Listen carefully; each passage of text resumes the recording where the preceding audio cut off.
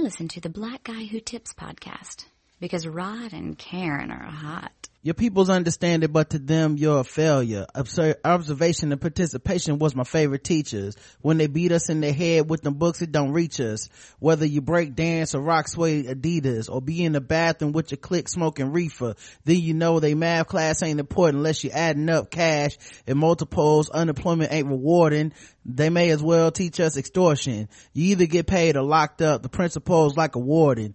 In a 4-year sentence, mad niggas never finish. But that doesn't mean I couldn't be a doctor or a dentist. Hey, welcome to the Blackout Tips podcast. Your host Rod and Karen. And we're in the house on a Monday.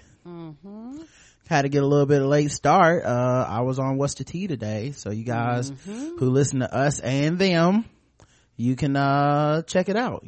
Had a good time with Nick, Jew, and Reggie.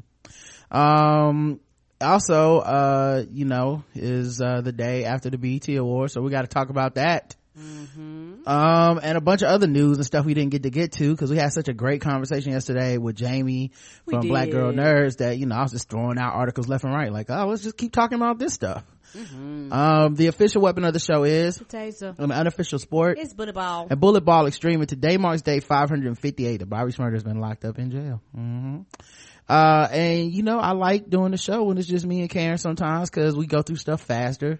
We do. We get to talk about more stuff. No offense to any of our guests, but we don't have to interview anybody. We can just kind of go back and forth and get as much said as possible because tomorrow is going to be a recap of Game of Thrones at 6:30 p.m. Eastern Standard Time with Mel, aka Beauty Jackson from the Good and Terrible podcast, and of course Justin will be here. So full pack week. Okay.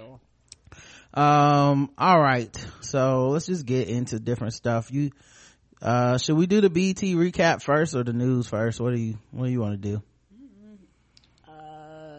Depends on how detailed you want to be. I mean, I guess let's just do the BET Awards. Okay, first of all, what did you think about the BET Awards this year?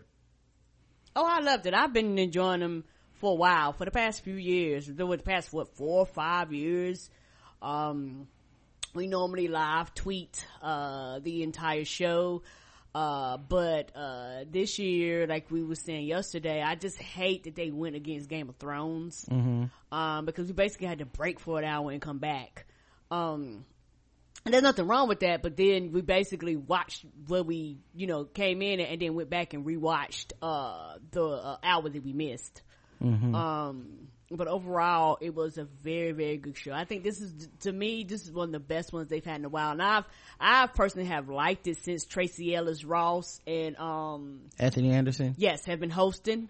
I think that their chemistry is wonderful and great. I think they're a good host. They don't mind being the butt of the jokes, and making fun of other people, but it's more of we are the butt of the jokes. And I think them two together actually makes a difference hosting the show. I think out of the hosts that they've had over the past few years, they're the best, and I hope they continue to bring them back. Yeah, I think my favorite host was Free for the BET after party in that damn dress. That's been years ago, but never forget. Okay, people. And that year that Chris Rock did it was a good one too. Yeah, but Charlie Wilson, when he performed at the BET Awards in 2013, now that was one of my favorite ones. That right there has to be my best BET moment, like BET Awards moment.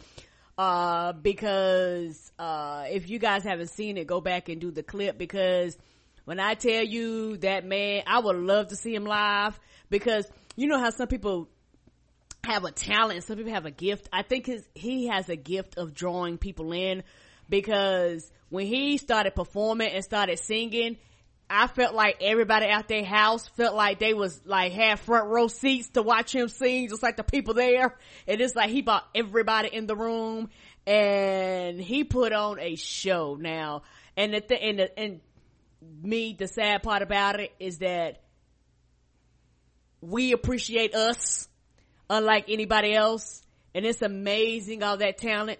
And I don't know if he's ever been asked to do any of these other award shows, ever been asked to perform live on any of them.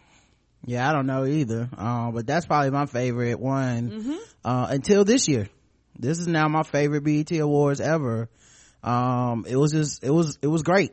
You know, like, it was so, I don't know if it's just this year or what, but it feels like black people have just been, I mean, the last year of Obama, peak blackitude has been just reached, and everybody is, you know, being unafraid to kind of speak up. And you know, those people who have always kind of consistently not spoken up, those people are still not doing whatever. But there's been so many brave moments. There's been so many people who refuse to be silenced. There's been so many people who have wrested the spotlight away from white supremacy, if only for a moment. And this has always been a space that we have supported on the show. The BET Awards has always been something that you know, I look forward to every single year. I don't talk shit about the BET Awards. I love it. Like, I remember once we made as a title of the episode, we made the EBT Awards as like a joke, like cause that's how absurd it was to me that people did not like this award show. But I stopped calling it that because people were calling it that not ironically. And that's self-hate. That's anti-blackness to label this award show inferior, while many refused to watch, so they didn't even know what they were talking about. Hadn't watched BET or the show in years. And the assumption that it was inferior was really based on the fact that it was black. And it really wasn't much further than that. And a lot of people that claim to be woke and pro-black and stuff, you know, they shit on stuff when it's too black. Like, they don't like, you know, like when it's for us, by us, then it must be subpar. Cause there's no way black shit could be up to standard. And not only is BET Awards up to standard, it's better. Yes, it is. It's the one avenue, it's the one place where we don't get disrespected for our work. Like, it's the place where Iggy Azalea knows not to get on that fucking stage when it's time to call who's the best female rapper of the year. You know, every other place is like, well, she sold the most records, she must be the best. You know, we have a spot where we're like, that's not what this is about. You know, that's not what this culture is.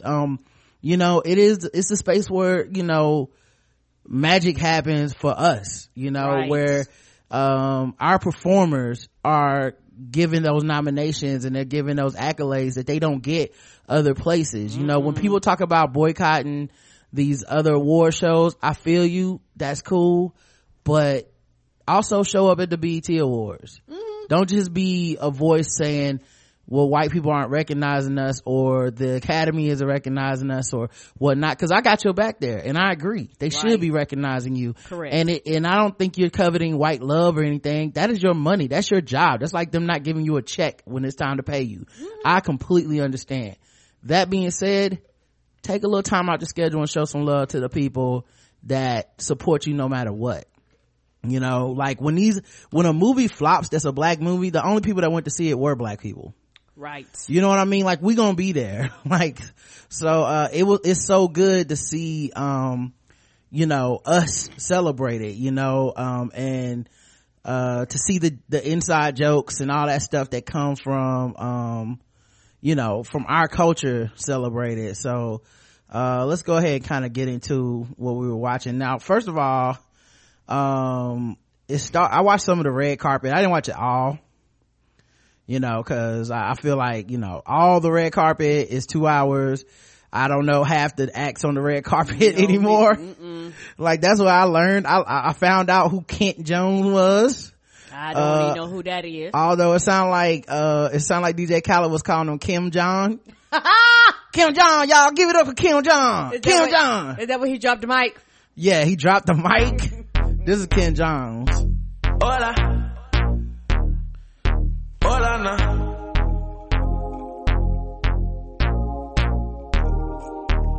She telling me this and telling me that.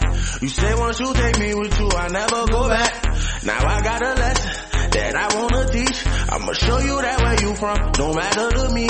She said, hola, como esta? She said, konnichiwa. She said, pardon my French. I said, bonjour, my da. Then she said, zapate. Yeah, that shit was catchy as fuck. Yes, it was. I was like, I don't know who this little boy is. You know, and one thing about me, particularly being older, because a lot of us are out of the demographics of who they are targeting. You know, we got some people we love, and you know, you keep up with music, but I watch just so I can find the one or two people that I'm like, oh shit, I'll rock them till next year. Cause I'm like, new phone, who this on most of the artists, like the kids be saying, I'm like, who that, and would it be helping me out? Cause I don't be knowing. Well, people were showing up. Of course, Tracy Ellis Ross showed up in a snakeskin dress that was tight as hell. Yes. As I like to call her, Tracy L. Ass Ross.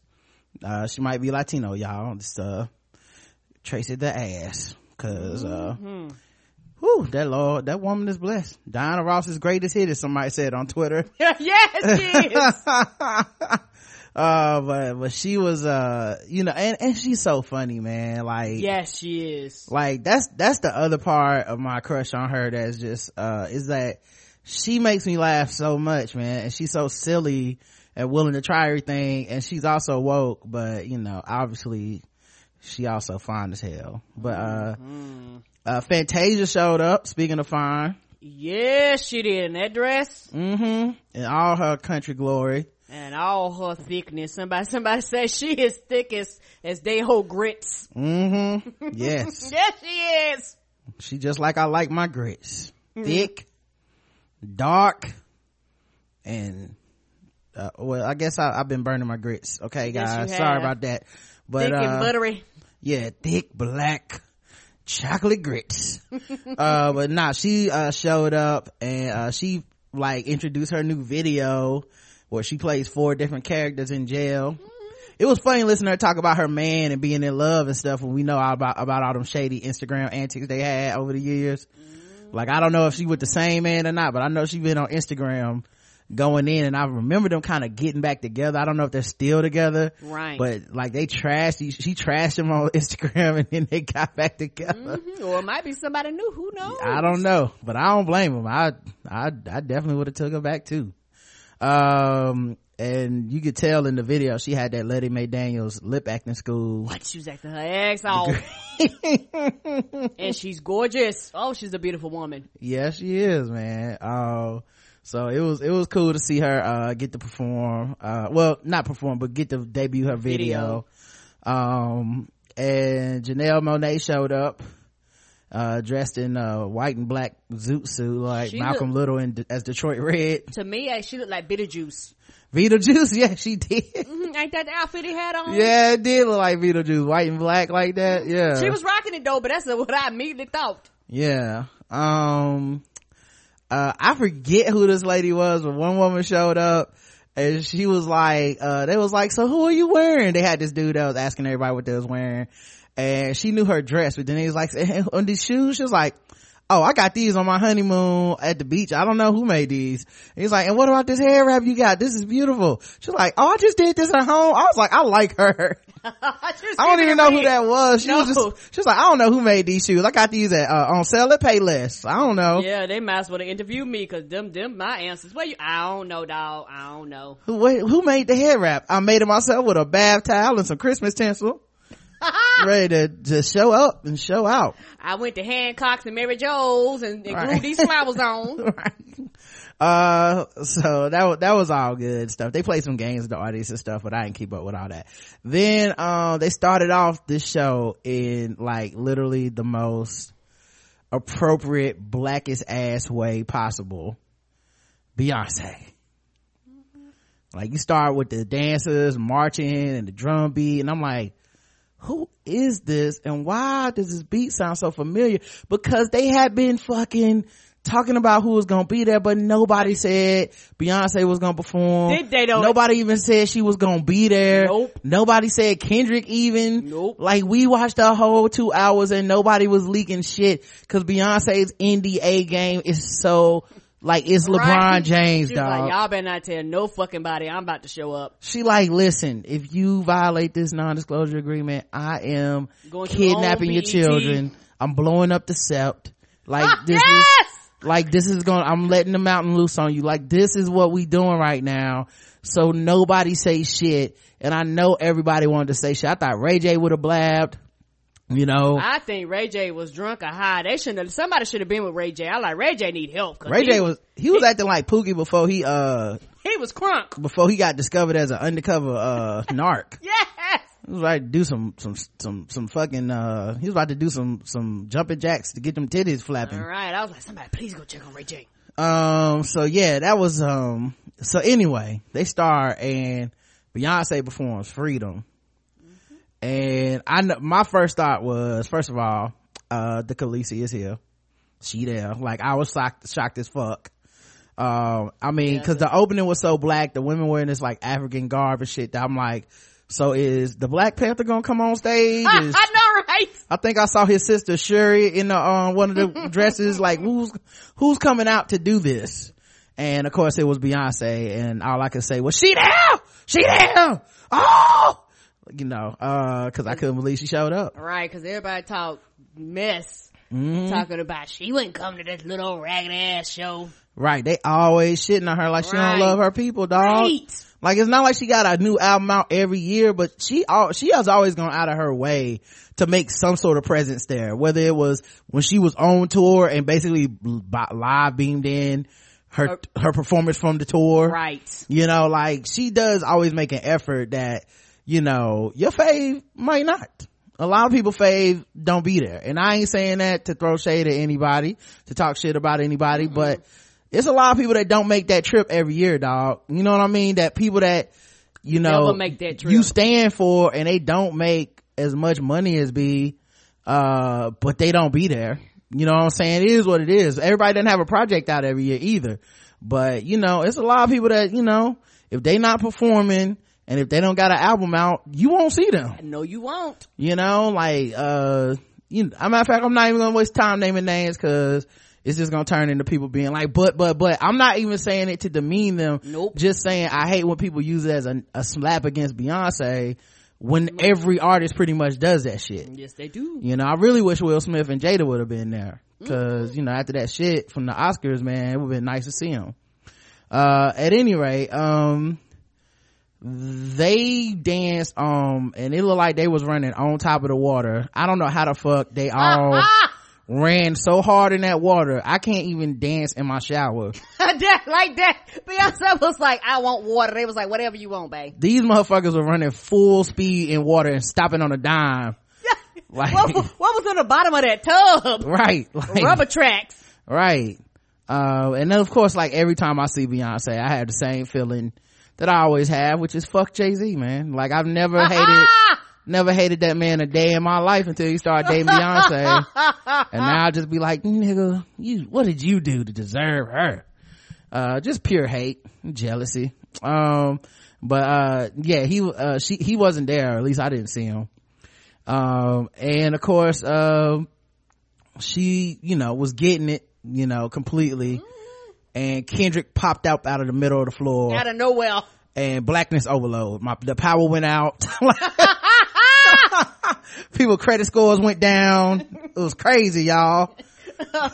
Everybody woke up and they credit, they power bill was in their baby name. Right, they didn't know what happened. It was too much black shit happening at the same time. It was too pro-black.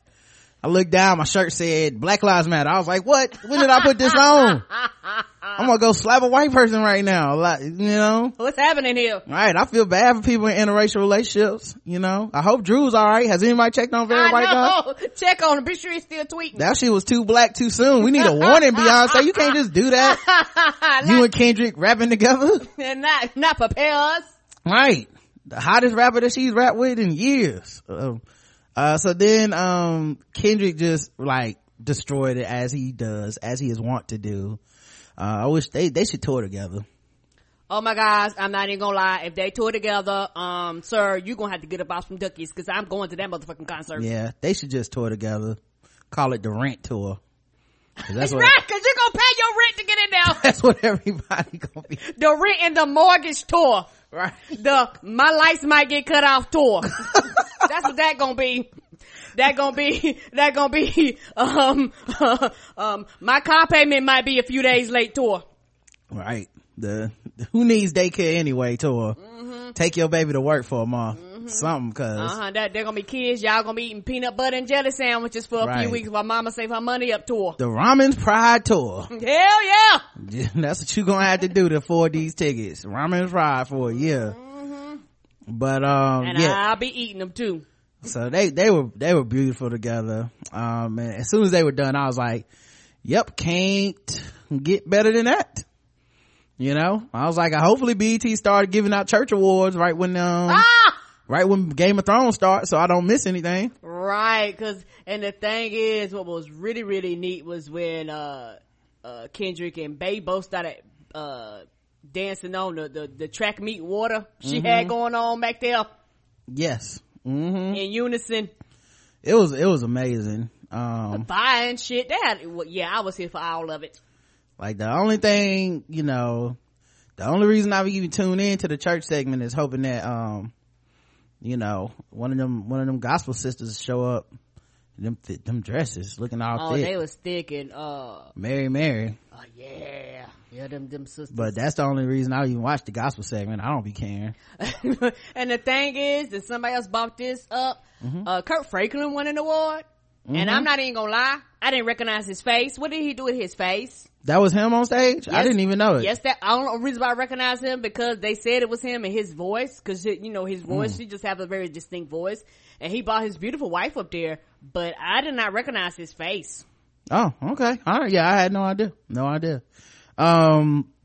So then MC Light was, of course, the master of ceremonies. That's her full-time gig, ain't it? Yeah, when we were on What's the Tea, man, we were laughing at how often she was sneaking in slang on the way, it's the BET Awards and it is lit. We'll be right back. Talking all proper. Well, we're on fleek here at the BET Awards. Damn, Daniel. Somebody wrote that out for her.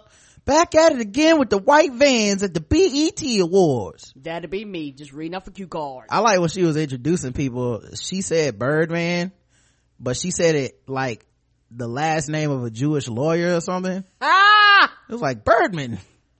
I was like, Birdman? What? 2 Chainz, Birdman. And also, I was like, who? What? What's happening here? She might have been the Birdman lawyer, that cartoon. Yeah. So then they opened it up with Hamilton, like a Hamilton spoof. That was really funny that Anthony Anderson and Tracy L.A.S. Ross did. Yes, and they bought Anthony Hamilton out. Right, Anthony Hamilton really came hilarious. Out. Yeah, it was funny too, and I know the awards is good, because my mama kept calling us during the middle of the awards just to tell us, like, oh, this good. It's like, it is good.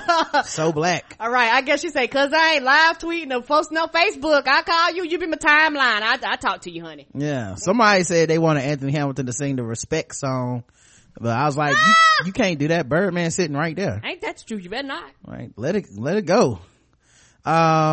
There was some dude that was dressed like a Dick Tracy villain. I don't know who he was. I called him T.I. because he looked like T.I., but it wasn't T.I.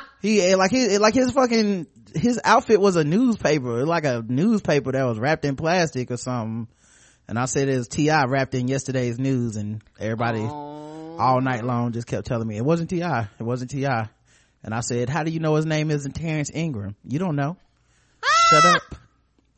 Taraji won an award, and she came up there in a see-through dress, basically. Like them thick old legs. Yeah, Taraji is like that one aunt that brings a flash to family get-togethers, but not to eat her cooking. You better not. Like she shows up stag every year to the BET Awards, but it's like she's so fine. It's like what is it? Maybe she just don't want a man. I don't know. But she be showing up with all the yams out. Drake and Future won an award together. That's not cool, because they won an award for like best group. That's what somebody said. It was like, I don't appreciate that. Niggas, y'all not a group. They didn't even change their name. Like at least Jay-Z and Kanye changed their shit to The Throne. Drake and Future was just like, we Drake and Future, the group. Man, that shit don't count, man. That's bullshit, because they beat out like the internet and shit. I was mad. Right. Come on, dog. All jokes aside, I feel like, my personal opinion, the internet has got stiffed on a lot of awards. I don't like this. They had literally one of the best albums of this year. They need to win something. Right. And Drake couldn't make it anyway, so why even let him win? He showed up. I think he couldn't make it because he got his black card revoked when LeBron beat Steph and Clay in the finals. So they said, you can't come back until something. You win again. Till a light-skinned person does something real pro-black, and then you can come back. I finally learned how to pronounce Tinashe. Who? Tinashe, apparently is how you say it. Tinashe. I've been calling her Tanash. That's the way it look like it's spelled. Yeah, it's spelled like that, but that's not how you say it. And I've been calling her fucking Tanash all this time. Didn't even bother to look it up. Just old and black. Just well, baby, your name looked like Tanash, so I'm gonna have to call you Tanash. But yeah, Tanash, baby, Tennessee or something like that. I'll call her Tina Nash. Yeah, Tinashe is her name. So that's how you say it. And they let her perform, and I thought they were gonna cut away from her and go to commercial, but they didn't do that this year. Congratulations, new artists. No more cutting you off after 30 seconds. Right. We actually got to hear them perform, because they normally, honey, they be singing in the background. We be going to commercial break. BET was the dirtiest for doing that. I bet you people complained. They was like, hey, dog, you gonna put these new artists out here and nobody gonna fucking hear them, they were like, except for the people in the room. Coming up, Devontae Hines with his hit song Palo Alto. Devontae Hines hails out of Oakland, and he's da-da-da-da, and then the person starts singing, and like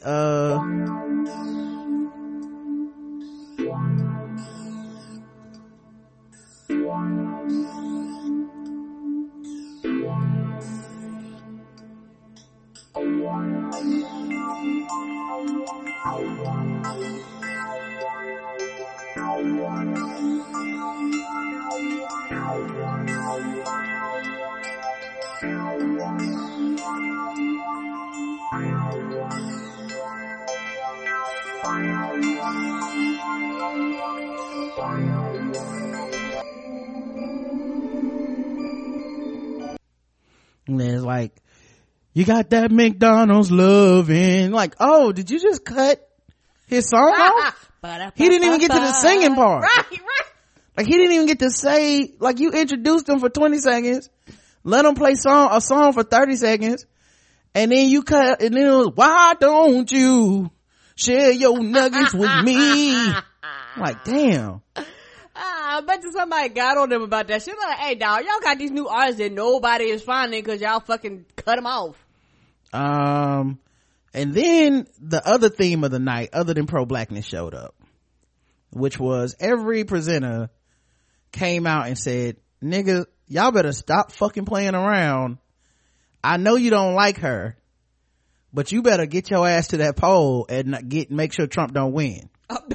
Oh, it was not a game. They was like, niggas, y'all better fucking vote. Terrence J came way out of character and was like, listen, I gotta stop this Black Ryan Seacrest shit for a second and let you niggas know, vote, okay? You saw Brexit, okay? Come on, dog. You saw what happened in Britain. Don't be like them. Right. You think it's a damn joke. They thought it was a joke too. Well, I voted against it. I didn't think the shit was gonna pass. Right. Then of course my boy performed, Designer. Never seen him in Future on the same stage at the same time, but nope, the dude I thought was Panda forever. I was like, damn, Panda got a song about himself, Panda. I thought that literally forever. I just recently found out his name was a goddamn Designer. Yeah, I'm glad you knew Future and Drake before they came out with Jumpman. Nah, you probably think both of them was named Jumpman. Probably will. You know me, I'm very simple when it comes to it. Like, whatever the main theme is, I stick with that. Well, Designer performed, and it was off the hook. It was cool. You know, he still couldn't do all his lyrics on his own, because don't nobody know what it is. Yeah, that lip sync going.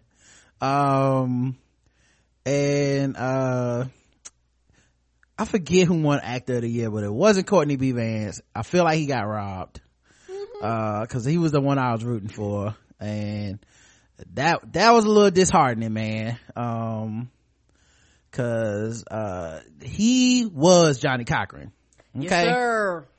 Like you can say a lot of things, but he was absolutely Johnny Cochran, and for him not to win, like I wasn't feeling that at all. But you know, good luck and everything, you know, to him. Hopefully he'll win an Emmy and that'll make up for it. Cause I forget who won Best Actor. Let me look that up real quick. Let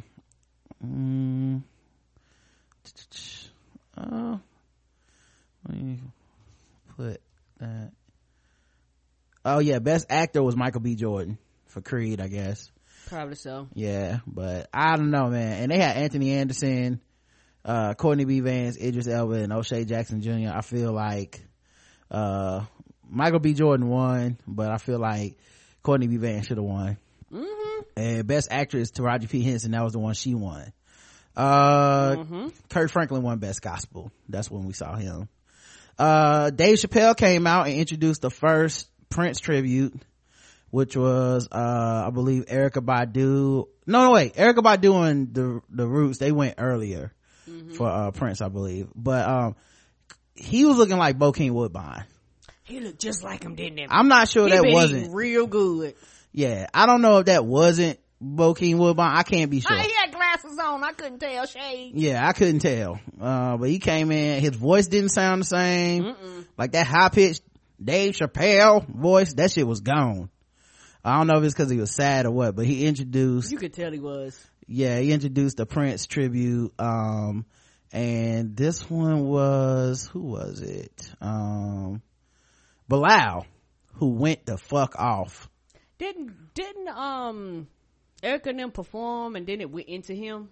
Was that how it went? I think so. Okay, well, whenever Bilal got on there, that's when it showed out. Erica was straight, no shade, no offense. Yeah, but Bilal was the one who stole the show. Yeah, he was my second favorite Prince tribute. Like, you can tell that he literally watched videos because he literally sounded exactly like him. I knew he cared because I could understand the words that were coming out of his mouth. Normally, I was so sad for all the people that's gonna go buy Bilal albums on iTunes and shit or stream it today, because you was like, oh my god, who is this guy? I've never really heard of him before. That's me. And then you gonna go hear him and you gonna be like, oh, I can't understand what he's saying. He doesn't use words. He sounds like an instrument. Who is this Bilal? But he came out there and showed the fuck out, man. It was amazing to watch him do. I mean, he even hit the floor. Yes, he did. And crowd, honey. Like, he hit the floor. What is this? Oh, okay. Yeah, this is Erykah Badu's part.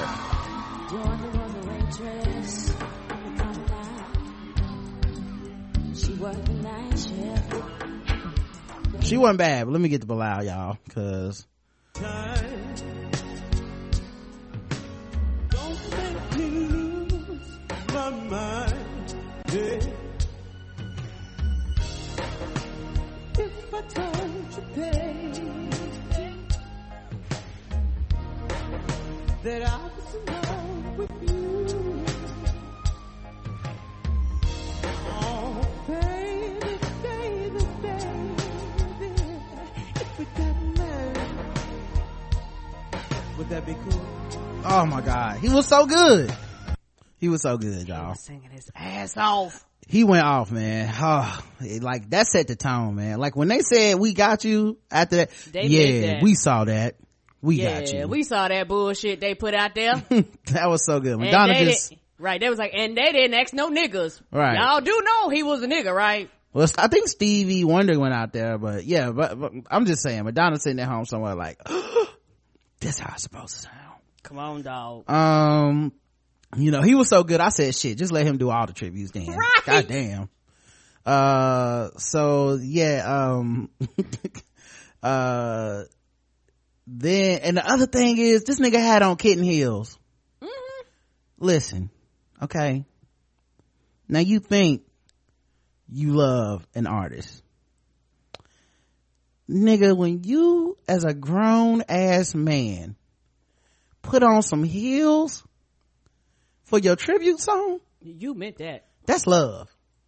Only love could make a nigga get in some heels for the tribute song, okay? Don't just put on heels for anybody. No.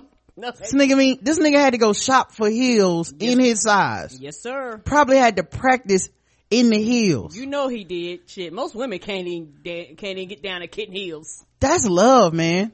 I don't even know. Like, listen, man, it's people I won't put a suit on if they die. Ain't that the truth? This nigga threw on kitten heels, bro. What? How in the world? That man was loved. That man was loved. That's gonna be awkward as hell when Chadwick Boseman plays Prince in the biopic, but hey. and use Bilal's voice. Yeah, it's gonna be awkward. He probably not gonna use his own voice. He always uses his own voice.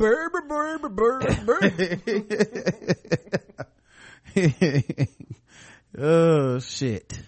If I was your boyfriend. Yeah. If I was. And when doves cry. Scandalous. Talk about you and me. Marvelous. Baby. Can't you see? No, you know he don't change his voice for nothing. I know. He just keep the same voice. He can play all the black people, but we all gonna have the same voice when he play us. All of us. In the movie. I don't even know what brought this up. Wood Harris was there for something. Oh no, they showed I want to see this too. They showed there's gonna be a mini series in 2017 for New Edition. I want to see that. Yeah, I hope they go through all the groups. I think High Five, I would love to see what got in them. ABC, Mint Condition. Do them all, BET. I watch them all. Me too. But it's gonna be a mini series, and in the mini series, Wood Harris was in it. And he was the daddy. Yeah, him and Michael Rappaport was in it. But on the low, Wood Harris need to get some type of BET Lifetime Achievement Award in like 2025, because he's been in every black movie ever. Yes, he has. He just be in black movies, looking the same, still ain't aged. Just black for no reason. Black don't crack. Just above the rim. Just in above the rim. Yes, he been acting like 30 years and he looked the goddamn same. Right. Just, obviously The Wire. The nigga was even in Ant-Man. I mean, Wood Harris, I'll be so happy when I see him, man. He need to get something. Just playing the same evil nigga in everything. Yes, sir. So yeah, then, somebody else came out and introduced the award, and what'd they say? I think it was Tracy. She said, make sure you vote. Oh, that was the theme of the night, honey. She said, get out there and vote now. Come on. And then she mentioned that she was single, so I guess I still got a chance, you know what I'm saying? You never know how things gonna work out, Tracy. Call me. DM me. Right? Make me laugh. Shit, DM me. What you talking about? No, I eat that booty. But then it was, time, then Remy Ma came out, and performed with Fat Joe, and they have a new song out. I forget the name of the song. All the Way Up, I think is the name of the song.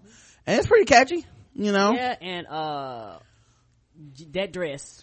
Listen, Remy Ma, I see why Papoose waited. Come on, dog. I never understood, dog. And I apologize, Papoose. I was like, yo, it's just good that, Papoose don't get enough credit for his black love, by the way. It's real. Yeah, like, I hope people mention him when they talk about having black women's back, cause Papoose, that nigga did a bid with his girl. He said, listen, I know what I'm waiting on. And I see you, dog. She got in that dress. I said, man, listen. Like, I think Fat Joe even ended the song with like, you looking good, Remy. Like, she damn sure was. Like, that second dress was see-through too. Just to let you know, ain't no Spanx under this. This all me. Ain't it though? 100%. Oh my God. That's a bad woman, man. So then, Jesse Williams got up, and he won an award. I'm trying to think. His award was for, let me just make sure that I get this right. See, best, nope, not that. What was it? I want to say it's like humanitarian award or something like that. Which, obviously he's one of the most just wokest. Like I think it was we was talking at lunch and we was talking about how he goes to he used to get invited on all these shows to talk about different black topics, like, hey, this kid got shot or whatever. They stopped that shit. And he was so woke, they was like, we cannot be inviting this nigga back. For real, like they instantly, cause they thought he was gonna be on there with his pretty bright high yellow ass and be like, hey, we talking about the niggas, and he was gonna be like, hey, yeah, I'm colorblind, I'm trying to keep my job. He was like, nah, y'all out here killing folks. Yeah. And that was like, don't invite him back. Sorry. All right, but yes, go ahead. I'm sorry. That was like, don't invite this nigga back. Right. He showed up with that hoodie on. They like, where's his suit? And then he started telling white people about themselves, and it was like, you know what? Let's not call him back. Like, literally, he just stopped being on TV. There has to be a nigga less woke than this. That was like, you can act, but we ain't gonna let you speak. Yeah, Jesse be making the time and shit, you know? Like, oh, I'll be at the interview. Oh, well, it's cool if you busy filming. Nope. I'll find the time. I'll be there live. 15-minute break. I'll show up. I'm gonna be on y'all ass again. So right. he won his award, and he gave this great speech. Let me see if I can play it.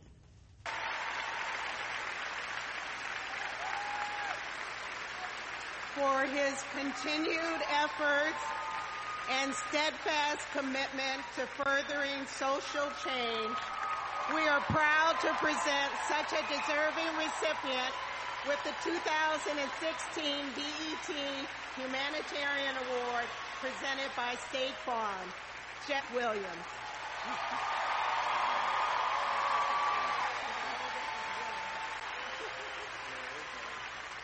Peace. Thank you, Deborah. Thank you, BET. Thank you, Nate Parker, Harry, and Debbie Allen for participating in that. Before we get into it, I just want to say, I brought my parents out tonight. I just want to thank them for being here, for teaching me to focus on comprehension over career, that they make sure I learn what the schools were afraid to teach us, and also to thank my amazing wife for changing my life. Now, this award, this is not for me. This is for the real organizers all over the country, the activists, the civil rights attorneys, the struggling parents, the families, the teachers, the students that are realizing that a system built to divide and impoverish and destroy us cannot stand if we do. Listen. That's when you was like, he about to give a message, huh? Right about that, I leaned forward in my seat like, okay, it's about to get real. This isn't gonna be thanking the agents and this is not gonna be that type of speech. Promote their new project, you know what I'm saying? Oh, don't forget my show, check it out. Saturday night set, it was just like, this is why I won this award. I mean, he got up there in the all black, you know what I mean? Like, it was like, hold up, it's about to get message, you know what I'm saying? Right. All right. It's kind of basic mathematics. The more we learn about who we are and how we got here, the more we will mobilize. Now, this is also in particular for the black women, in particular, who have spent their lifetimes dedicated to nurturing everyone before themselves. That right there, I was like, okay, getting into that territory where it's gonna be think pieced up. You know what I'm saying? I don't even think he cares. Giving them black women that credit. You're gonna have a bunch of ignorant ass troll niggas all day up in the mentions. Yeah, how dare you give these bitches credit for the work that they do every day? But I was very appreciative of it, because a lot of times when the spotlight is on a not black woman, the acknowledgement specifically to black women is almost never there and ignored. It's always some like, I did it myself, yes, finally. Unless you point out your thank you to my mama and my wife. Right. The rest of you whores. Ain't shit. Right. Like, he was, very specific with the, look, man, and, black women do put themselves last in so many cases. How many of these, like, mothers who get blamed for the state of black society, yet they're the ones who eat last. They're the ones who work 2 jobs. They're the ones who take care of their kids. When some dudes end up skating on their own responsibilities and their own obligations on fatherhood and shit, we still find a way to point the finger and blame only black women. Like, it's it's your fault, not it's your credit that you are even able to make something out of nothing. Come on, that you are left with sometimes when it comes to holding the bag. Make no way out of no way. Make ends meet when you didn't think was possible. Right. Like you took a net negative and made people, and then these people grow up and turn around and they hate you, and it has to hurt. And to see somebody acknowledge the it's not even an opinion, the fact. Come on. You know what I mean? It's the fact. Black women are always there for us. So like once he said that, I was like, okay, now it's about to go. Cause also this is a room full of entertainers, rappers that delve into, you know, misogyny, that delve into, like, this speech is almost like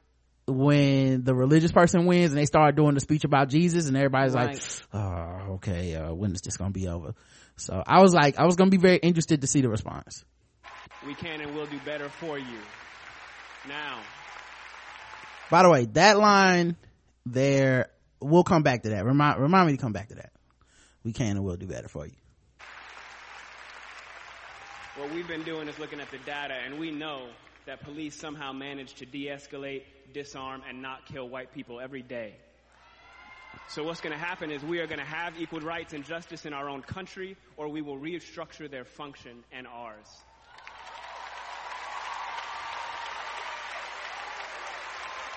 Now,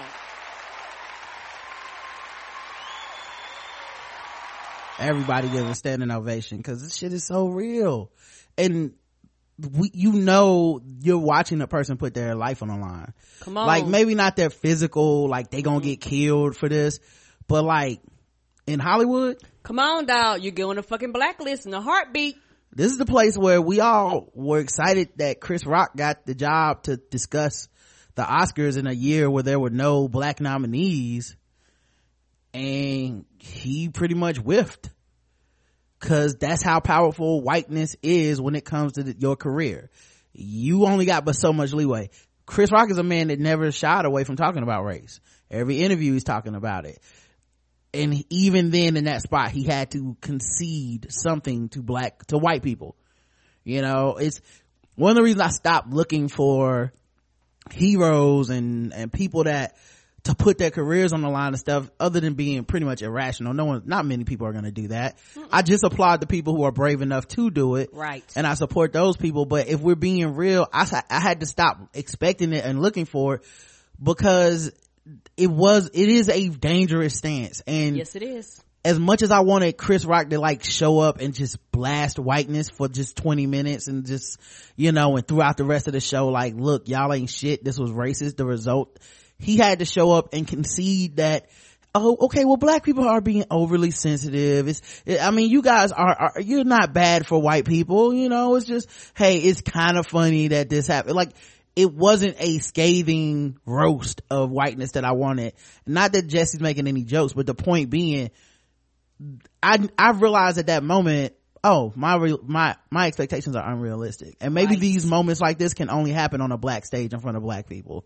I don't know, but I just know that when he started speaking like this, I was just like, yo, this could be his career. I don't know. Like, right, Shonda will keep him with a job, but how many other opportunities are never going to cross his table, never going to get that call to his agent, just because somebody's like, yo, I don't want this dude on my set talking like this. You know, like this is real bravery. I got more, y'all. Yesterday would have been young Tamir Rice's 14th birthday. So I don't want to hear any more about how far we've come when paid public servants can pull a drive-by on a 12-year-old playing alone in a park in broad daylight, killing him on television, and then going home to make a sandwich. Now this one I was like, so did Bossy Higby write this? Because this felt like spoken word. Come on. I feel like spoken, like the rhythmic, like it was almost like a battle rap against white supremacy. Tell Rakia Boyd how it's so much better to live in 2012 than it is to live in 1612 or 1712. Tell that to Eric Garner. Tell that to Sandra Bland. Tell that to Dorian Hunt. I love how he brought up some black women who died under police custody as well. It matters. Rakia Boyd, who doesn't fit everybody's, respectability description, but still lost her life senselessly to police violence. I appreciate him actually saying it, because indirectly, I guess directly, a lot of what has happened with people talking about black tragedy has boiled down to the police are attacking our men, our black men. Right. Like Mike Brown. And it's just, they just named the male victims. Eric Garner, Mike Brown. They got Tamir Rice, Trayvon Martin. It's like, they're attacking us all, dog. Everybody, even the children, everybody getting them bullets, baby. Right. Like women, LGBTQ, black folks, like black people, the entire spectrum of blackness is under attack. You think they respect the women of our culture but not the men? That doesn't make sense. Right. When you had a dude that was a fucking serial rapist for the Oklahoma Police Department, Oklahoma City Police Department, we're like that dude's not alone. Daniel Holsclaw, I guarantee it. It's a lot of other ones that ain't been caught, that's been doing this shit for years. But it's a reason he primarily picked black women to do that too, if not exclusively black women. It's because he knew for a fact nobody's supposed to care. I'm not gonna ever get caught with this. So it was like, to see somebody at least acknowledge it, because I don't feel like he was pandering or whatever, which you always, it says a lot about our society if a black man speaks up on the behalf or for or in support of black women, immediately, or they're pandering, or you just trying to get some pussy, or it's like, always, you just care. It's right, like it's just impossible that you would actually care about somebody and be concerned that put their time into your life. You know what I'm saying? Like, why would you care about that person? You don't have to, technically. Just move on. Right. You ain't fucking them. Why do I have to fuck them to care? But it just came across so sincerely. Now the thing is, though, all of us in here getting money, that alone isn't going to stop this. All right? Now dedicating our lives to getting money just to give it right back for someone's brand on our body, when we spent centuries praying with brands on our bodies. I'm telling you, this guy, he wrote this as a poem at first or something. He had to, because when I heard that, I was like, well, God damn. Yeah, and this to the room now.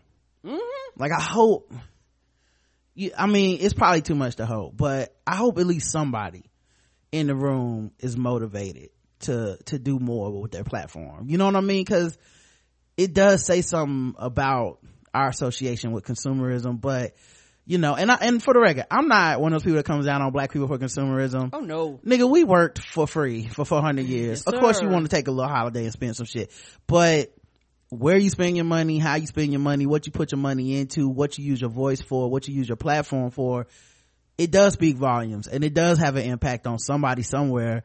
So so many black people do, not just black people, but he's talking to black people this time, so don't just say not all black people or only black people, but in general there's a lot of black people that do feel like freedom is financial, and once you get money, then it's almost like you can leave blackness behind. Or you can kind of pull the new black shit, the I don't see race type shit. And he's like, yo, don't get money and do that.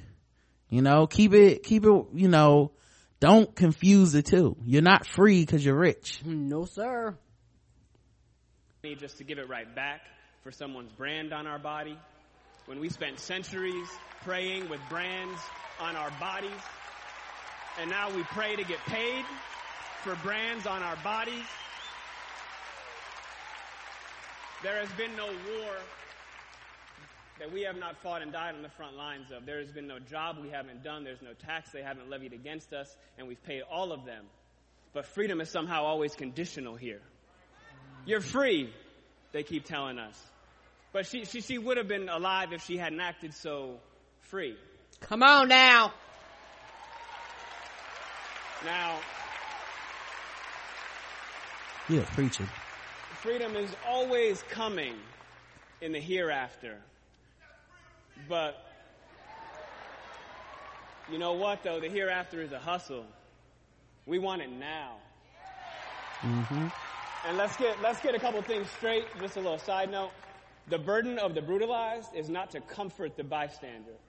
That's not our job. All right, stop with all that. If you have a critique for the resistance, for our resistance, then you better have an established record of critique of our oppression. Listen. That goes for so many different types of people. Come on, even some black folks. Even some black folks, dog, that will sit on the lines, do nothing, and complain about the people that's trying to help while they do nothing. Right, and they're fighting for your black ass. Like, that's one of the reasons when and I've said it on the show many times, it's one of the reasons when you listen to this show and they be like, so Netta did this, DeRay did that, Black Lives Matter did this, why they take the stage from this person, why they just take the mic? I never go in here and be like, they shouldn't have did that. What was they thinking? Why? Because my black ass didn't do shit. I didn't get up there and do a damn thing. I didn't plan not one action. I don't get to go back and tell them how to best do their job to bring awareness to the things that affect all of us. Like, that's not that. I think too many people concentrate and focus on that and they don't do shit. That's all they do is sit back and talk about what the other people shouldn't have done while they benefit from the progress that is made. Yes, so you benefit from the fact that they made black people dying by police violence a campaign issue. That happened because people took that stage. That happened because people had protests. That happened because people bum rush some of these events. That's what happens. It might not look great, but it looks better than dead people in the street.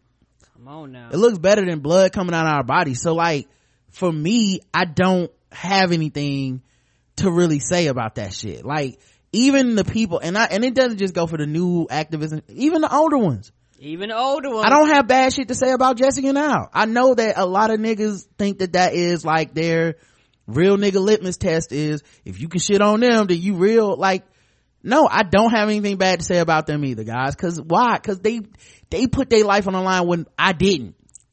You know what I mean? They did shit like, if activists want to criticize each other, they want to beef, all that shit, that's fine. They can do whatever they want. But in general, I've never marched for somebody.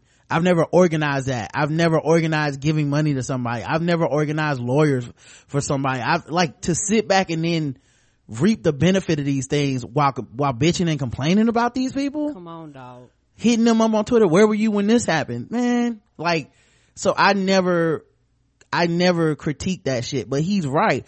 There's a lot of people who aren't even critical of the factors that lead to the desperation that cause people to take desperate measures. You don't say shit. You just think that's the way it's supposed to go. Mm-hmm. And then when somebody makes an act, when they go, hey, I'm holding up this sign in protest, I'm gonna ask Hillary Clinton to her face about super predators. When that shit happens, you go, well, that was rude. Why they do that? They shouldn't have said nothing to her. When it's like, but where were you at when they was throwing niggas in jail then? Like, what's supposed to change?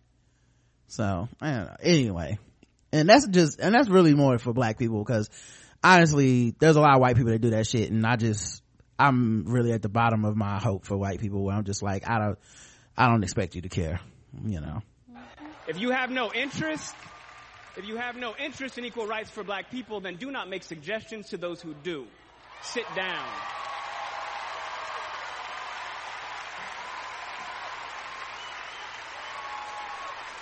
We've been floating this country on credit for centuries, and we're done watching and waiting while this invention called whiteness uses and abuses us, burying black people out of sight and out of mind while extracting our culture, our dollars, our entertainment like oil, black gold.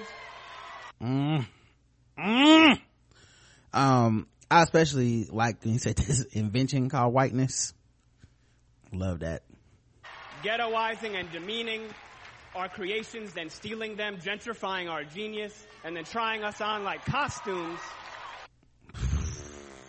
But that's the truth, though. Oh my god, like that is amazing, because he's, white people do get credit in a lot of spaces for adopting black culture, and then but then they pull the I'm not part of this culture. Right. Like, I have no responsibility to it. It's one of the reasons I don't understand when people shit on Macklemore, because he's one of those people that doesn't want the credit, quote unquote, for, like, he's one of those people like, how do I make my presence the least harmful I can? Now people are never gonna fuck with him. I get it. He's white, and that's enough for some people to be like, fuck him forever. And also it can be a bit annoying and preachy to people that already know all this shit. But I appreciate people like him, because he's in there with some concern for the space, for making sure that he's not there to tread on and to contribute to the negativity. But there's a lot of people that come through, use and take what they want from us, and then whenever something happens, they don't claim us. So right, I'll get the ass injections and lip injections, and I'll try to figure my body like a black woman, but then when a black person dies, I'm not gonna tweet about it. I'm not gonna say anything about it on my platform. That's black people's problems. Why would I ever say anything? Why would I even why would I even say it's wrong? Why would I even retweet somebody? Why would I even acknowledge it in a song? That's not my place, right. And the thing about costumes, you know what, when they get old, you get rid of it, and that's one of those things. He basically saying you put it on until something else, another fad comes along. And a lot of times now, black people, all you do is go to other groups of brown people that look just like us and steal from their shit too. And it's one of those things where when it's not convenient for you, you throw it down. Yeah, you outgrow a costume. Yeah, you do. You outgrow a costume. That's what happens.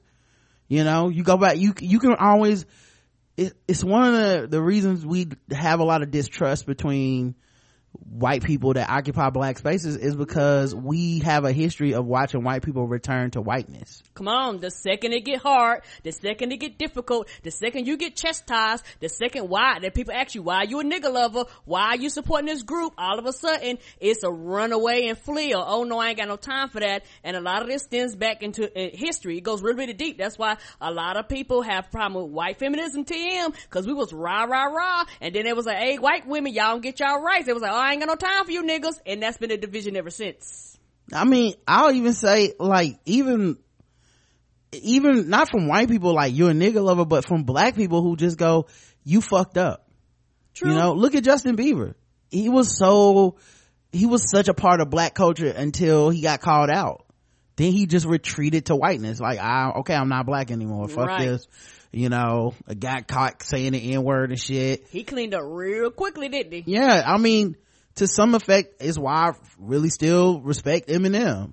Like, that dude found out that a long time ago he said the N-word in the song, and he never went, okay, well, now I'm on some white shit, fuck you niggas, bye. Like, he stuck around and took that ass whooping, basically. Like, everybody berated him, rappers was calling him out, it was in the source. Like, it was basically almost a character assassination, because at the time it was 10 years removed, and people were like, nope, we just found out, you got to pay for this shit.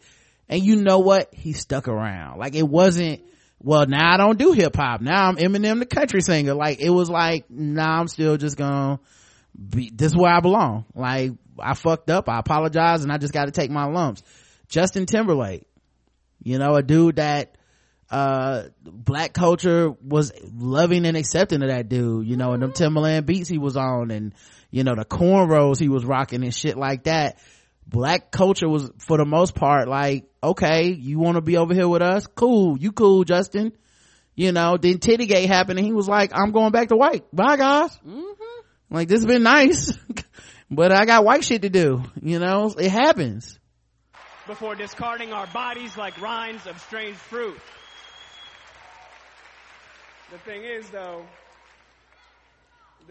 that just because we're magic doesn't mean we're not real. Thank you.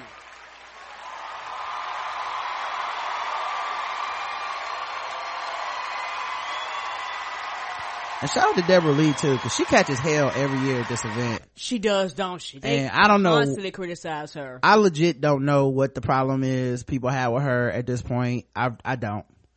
Like, how many more years she got to keep putting this show on on this network as a woman, as a black woman, and catching hell from black people? I like, legitimately, I don't know what the problem is. And all jokes aside, the shit you would have never got from goddamn Bob Johnson. Yeah, she showed up and got rid of BET Uncut, and I remember being like jokingly being like mad, but looking back as an adult, it's like that was the right shit to do. You know, to move that fucking network forward, certain shit needed to go. You know, like it's hard to take it serious when the gospel show comes on right after the jack off hour at 6 a.m. you know. So it was kind of, I don't know, maybe somebody will write in and let us know, but I legitimately don't understand the issue with Deborah Lee, and it's been quite some time at this point. Yes, sir. I think she inherited a BET that was much different and much more puerile, and she matured that shit. Anyway, man, great job, Jesse Williams. I know what I was gonna say. The only thing about this speech is there's a point where he says that we're gonna do better and we're gonna return that love from black men to black women. Mm-hmm. I couldn't help myself. My first thought was how. You know what I mean? Like when are niggas gonna do that? Cause it feels kind of hopeless. Come on. You know what I mean? From a woman's perspective, yeah, it really, really, really does. There are men out there that truly, truly love blackness, and they love black women, and they love everything about us. But it just the way, as a woman, the way you look on social media, it's like that number is almost far and few. Mm-hmm. It's like the hoteps are the ones with the loudest voices. Like, they're the one constantly hitting up your timeline. They're the one constantly fighting and bickering with people. They're the one constantly telling you ain't shit. They're the one constantly telling you it's your fault, that everything that happens in the black community is your fault. And it's one of those things where it can be very frustrating, because I think that those men need to actually be called out. And that's very hard to do, because you're asking men who normally wouldn't say anything to speak up. And a lot of times that's very hard, just to keep this real, because you're going against the grain. You're going against the brand. And then, you know, it's kind of like what you're saying with Jesse. The moment a black man comes up and be like, hey dog, that's not right, all of a sudden you become the target. You know, all of a sudden, you know, it's like, why do you care? You ain't fucking her. Why do you care? She ain't your mother. You know, all of a sudden you have to end up a lot of times physically fighting dudes if the situation gets that far, just because you're like, hey dog, what you're doing isn't right, and what you're doing is detrimental to just the community at large, you know. And it's one of those things where the sad part about it is that there are a lot of broken men out there, and that's something that people don't want to address. There are a lot of broken men out there, grown-ass men that are broken, and a lot of their brokenness starts from childhood. A lot of them have women issues that starts from childhood that never got addressed, never got corrected. They didn't go to therapy. They didn't talk about it. Everything can't get prayed away. You can't lay hands on everything. Sometimes you actually need help. And there are a lot of grown-ass men, but if you really get down to it, there are little boys. They're children on the inside. And a lot of grown men has the love of children inside of them. Because if you was a grown-ass man, your love would be outside of a 6-year-old. The way people think, I go, well, goddamn, you have the same love my niece does. When is your definition of love going to grow and change? And when are you going to understand that the same women that you're talking about and you're bashing and you're beating and you're raping and you're abusing and you're talking shit about will turn around and hold up signs and protest on your behalf and stand on the streets and cry in the streets and pick up the blood when you get shot and go to the offices and protest and be at these same women that you turn around and you defile their bodies and do all these types of things to them. They'll still turn around, look you in your eye and say, I love you. And black women's love is unconditional.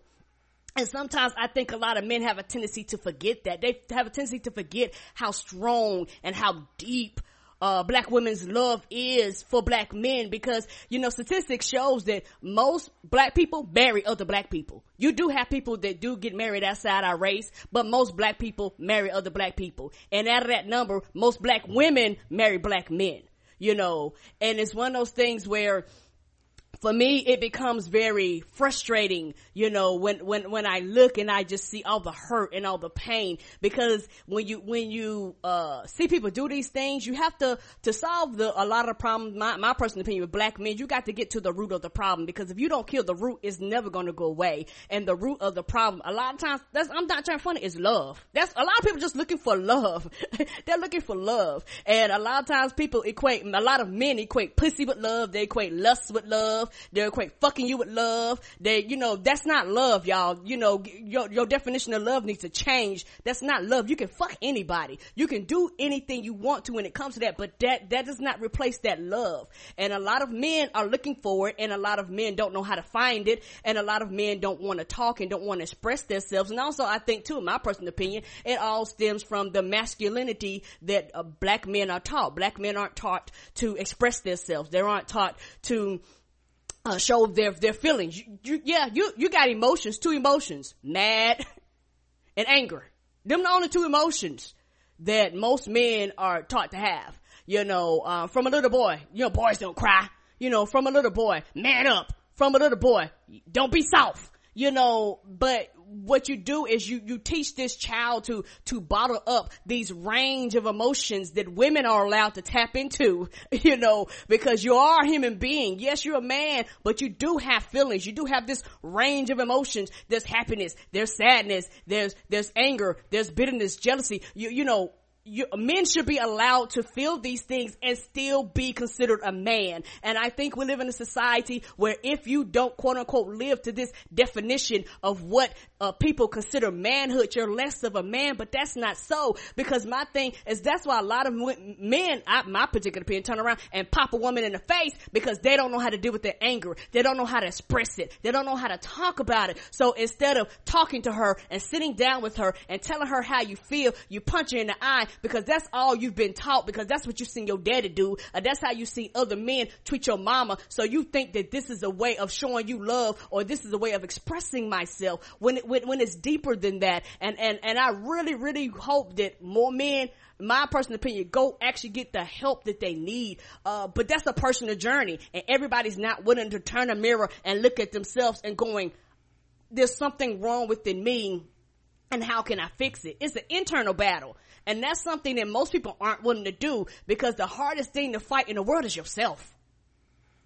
Yeah, I think also, it's interesting because even in your answer, it turned into how men are kind of the victims of this shit. But it's funny because, and maybe it's because I'm a man, and I think, you know, black women love us so much sometimes, many times to their detriment. Mm-hmm. They see so much, they have so much empathy towards us, yes, that even in discussing this, the focus turns back to how, okay, so these men are hurt and they're this and they're that. But that's, to me, that doesn't, in this answer being love and to give them love and to show them love, I mean, even if it's true, that's just more work for black women to do. That's true. And that's why when he says like, we're gonna do better, I'm like, how? Cause, you know, and I'm not even looking to women to answer that question, to be honest. I mean, don't email me in with your answers. Honestly, this is just a discussion for the show, right? But, cause the answers are gonna be wildly varied and emotional and probably not actionable. But I don't know how he can be so sure that black men are gonna learn to do better and reciprocate even somewhat to what we've been given. You know, there's a lot of black men that will show love to like their mom or their, you know, relatives or shit, but then romantically they will not return that love to black women. I'm not saying it's every man. I'm not even saying it's the majority of black men. Not that marriage is necessarily the best indicator of returning love to somebody romantically, but 25% of black men marry outside of our race. That doesn't, you know, and 12% of black women. So basically 88% of black women who get married will marry a black man. So, whereas 75%, for black men will marry a black woman.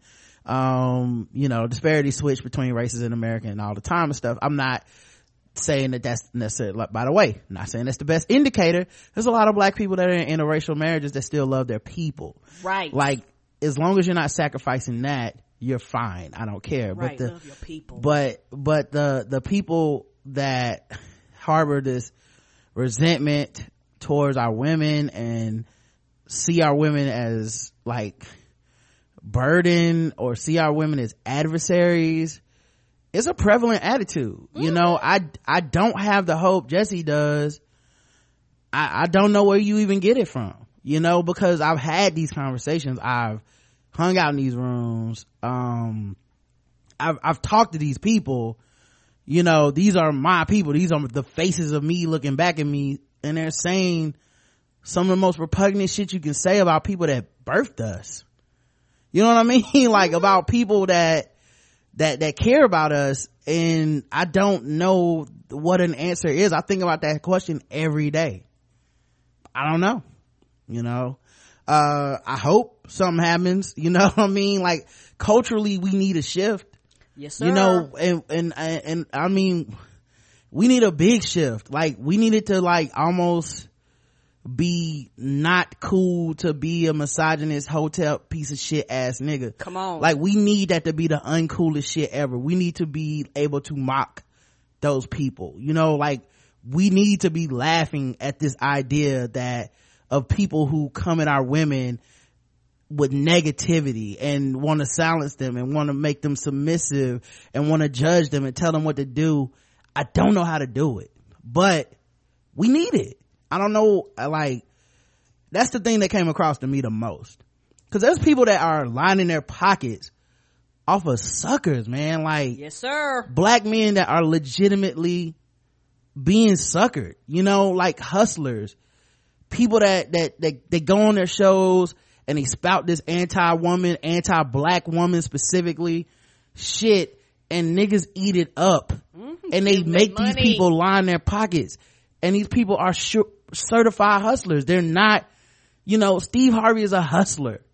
He don't care about you, you know what I mean? He just cares as long as he can get his money, you know. And I know it's mostly women that buy his books, but the people that show up to his shows and buy his tickets and shit, those are men who want to be reinforced the shit, like it's okay to cheat on your woman, and if you cheat, it's her fault, you know, like that kind of shit. And he, you know, but he's seen as somebody that is relaying this truth that nobody else will say. These dudes that call black feminists negative names like Negro bedwench and shit, I see them. I don't know how you stop them. It needs to become the most uncool shit ever. Like, nigga, you whack. Don't do that. You know what I mean? Like, it would take a reforming, and I do think something you said hits home, cause I always credit it back to my father. And I'm not saying this is like, oh, black men that don't have fathers can't relate. I'm not even saying that, cause a lot of people, you can have a shitty father and it'd be just as fucked up, if not more fucked up than than not being with your father. I'm not trying to pull that card, but I can only speak for myself. That's where I learned it. I watched my dad love my mom, and I was like, okay, so that's the thing to want. That's the way to be a man. That's the way to handle shit. When you have conflict, you work through it. You don't just give up and walk the fuck out the house. You don't just leave your kids behind. There's a responsibility to being a man and being an adult, more importantly. But in this case, since we're talking gender and we're talking about men and women in our community, it's a responsibility to it, you know, because no matter what happens, you're gonna have some black ass kids, man. If you procreate with any person on this planet and you're black, in America, your kid black. That's the quote unquote rule. Okay, that's what you deal with. Regardless if you like, you don't it or get to not. opt. Yeah, unfortunately, white supremacy will not let you opt in and out of that shit. Okay, you don't get to be like, today I'm white. Half of 365 days I get to be white, half of them I get to be black. So you're still producing blackness into this world. And if you hate half of blackness because of their gender or because of their sexual orientation, because you don't know sexual orientation of your child, you're damaging somebody. And even if let's say you have all boys, you are still putting that mindset into those boys, and then they go for it and they spread the same bullshit. So I don't know the answer. You know, it's incredibly frustrating, man. That's probably the best way I can say it. It's incredibly frustrating to hear and to see people, cause you know, he got backlash for the speech. Oh yeah. Yeah, on Twitter and shit. It was niggas that couldn't wait to prove him, like when he was like, we will do better. Niggas like, nope, we won't. What we won't be doing is better. We gonna still be ain't shit. It was a whole bunch of hating ass Terrell Jones. You know, people tried to turn it into light skin privilege shit. Now look. Oh Lord. Look. I'm not saying light skin privilege ain't real. Okay? I don't, and to be honest, I really don't care to discuss it in this context. Every once in a while some shit happens, and you know what? Fuck the think piece. Fuck your academia bullshit. I don't care. It ain't relevant to this moment, because you're using it to do your distraction and to dismiss. You're not using it to actually have a real conversation about the impact of the man's words or the statement that he was making. You're derailing it. You just want to make us talk about something else. Right. Fuck that shit. Okay? That statement was so real. Steph Curry, Clay, Drake, you can all come to the BET Awards next year. That's how real that shit was. Okay? It balanced out the LeBron James force. It was that powerful of a message. But we need more people like that. We need more people to use their platforms in this way, you know, and not just for black women, but we're talking about black women right now, but our LGBTQ people, like you know, our children, like we need people to stand up that aren't just here in it for themselves. Because I don't know what's gonna happen to this man's career, but it's a reason it was moving, because you were like, this could fuck up his whole career. I don't know. This like a 2016 Harry Belafonte. This might be the only thing we know this nigga for 20 years from now. Okay? You know what I mean? Niggas know Harry Belafonte for that banana song and activism. You know what I mean? Yep. That's Harry Belafonte might be the best fucking tap dancer on the planet. Well, I'll never know. Cause it just, once he started being woke, niggas was like, white people was like, no more parts for you, bruh. You not showing up on the set with fucking picket flags. I don't know what you into. Okay? We just gonna give this part to somebody that won't say shit. So at any rate though, the culture needs to change, man. I don't know how else to express it, man. I hope the artists that were in that room take it seriously. Me too. Cause maybe they had the power to change it. And I'm not even a person that believes art can just like immediately change people, but maybe something like an alternative. You know what I'm saying? When our most wokest artists are still kind of like, well, black women be out here looking for groupies and shit. I mean, look, you know, trying to be groupies and shit. When the people we look up to and respect, you know what I'm saying? Like some of my favorite artists, as woke as they are, they still have like these deplorable moments where you're like, damn, that's not how we can talk about women. You know what I mean? When like, I love Talib Kweli and I love Mos Def, but Brown Skin Lady, while that's a dope song, it's really got its heart in the right place. But then it's like, you know, it starts getting into this what you need to wear, this what you need to do, start telling women what they gotta do. And it's like, who the fuck are you, man? How many kids you got? How many marriages you been in? How many relationships you in? How many people you done cheated on? How many of these white girls you fucking? Like, how are we, like, you can't pull both of those at the same time. You know, like this dispensing advice from the top of this hill only because you got a dick. How can you pull that move? You know, like you have to take in to give out. Like you have to take in some of this shit that you're spitting out for yourself. You know, all this be submissive shit, nigga, you don't even go to church. Be submissive to who? To what? You know what I mean? Like, right. What people supposed to submit to, my dog? Like, you be up in the club every Saturday and Friday. Who you talking to about some submission? You know, like it's the hypocrisy of it all. Right. You know, it's maddening. And like I said, I don't talk about it often because one, you get in these spaces and you get a lot of this, nigga, you just trying to get some pussy, man. This nigga he just patronizing, man. Look, you know, this nigga just wants some followers or some shit.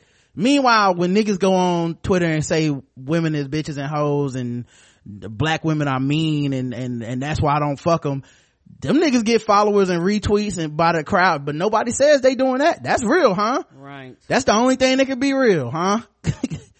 Like me saying you love black women, that can't possibly, gotta be some trick up your sleeve, you know? And I know so much hurt has been done to each other at this point. I'm sure there's a lot of black women that believe that. Yes, sir. You know, I'm yes, sure, sir. like, I know when, on this show, when we talk about these things, there'll be black women that write in to you specifically. Even if I said it, it'll be like, you know, this is why I appreciate you, Karen, cause cause it's just like with whiteness and white people that truck in whiteness. At any point, I could opt out. Come on now. At any point, I could just be like, you know what? I don't fuck with black women no more. I don't care. I'm going back to not caring. At any point, I can just decide. Your ass away. Right. I don't want to be into this no more. It's not cool. It's not trendy anymore. I can't opt out. My vagina ain't going nowhere. I cannot opt out. Right. These ovaries are here to goddamn stay. At any point, you can just opt the fuck out. And so there'll never be trust between some of us. You know what I mean? And I respect it and I understand it. I'm not even saying this shit because I'm like, I hope all the black women love me. I literally think this is just the right shit to say. You know what I'm saying? Like, this is just how I feel. But I could walk out tomorrow and black women be like, man, fuck Rod, I don't even like that nigga. And I'm still gonna be like, yeah, it's still not right how niggas treat black women. It's still not right the way that the shit that we expect black women to go through and to take from us. And then be thankful for it. You know, like, so it's kind of ridiculous. And I don't know, like Jesse Williams said that, and I just hope we find a way, you know, to make it happen. I don't know how. You know, a lot of these people need to show their kids not just how to be like a co-parent, and not just how to not just an example of like, I take my kid and pick them up every weekend, or I take, you know, like I take her to get ice cream. I'm talking about you need to show them how you love and respect somebody every fucking day, cause that lesson gets picked up. You know, I know it's a lot of people that's just not together, like y'all couldn't make it work for whatever. That's unfortunate. People get divorced, all kinds of shit happens. But the love and respect that you have for another human being that is half of your kid, if we could show that every day, keep some of that negativity out of it, maybe these kids could learn to not spread that shit into the world with the negative resentment, man. I have cut people out of my life. That's it. Like, this ain't gonna work. You know what I mean? There's people that used to come on this show. I don't fuck with them anymore. You know, it is purposeful, cause I don't want that negativity on my platform in my life. You know, like these are the things you have to do. I hope more people do them. That's all. But I appreciate Jesse's speech, cause yes, sir. That's what it made me think about. You know, I feel like it's a challenge, and I hope people take it, man. You know, the most not impressive, what was the best word, the coolest shit when we met our fans, other, you know, obviously it's great meeting all the beautiful people, all the sisters, all the brothers, all this, that, you know, and I really appreciated that we were able to have that group of people and nobody fucked it up. You know, we didn't get back to Charlotte and then the next day people was like, you know, someone was being a dick, and I had to be like, oh god, no. You know, I'm glad everybody just hung out and had a good time, just, you know, fellowshipped and whatnot.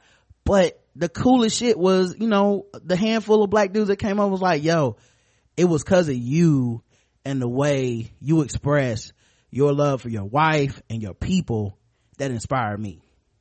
Yeah, that got to me, you know, cause there were people that told me that, and I was like, wow. Yeah, you know? people were telling Karen, because you love yourself, it, you know, it spoke to me and about loving myself and about the journey I went through. That's the shit that matters.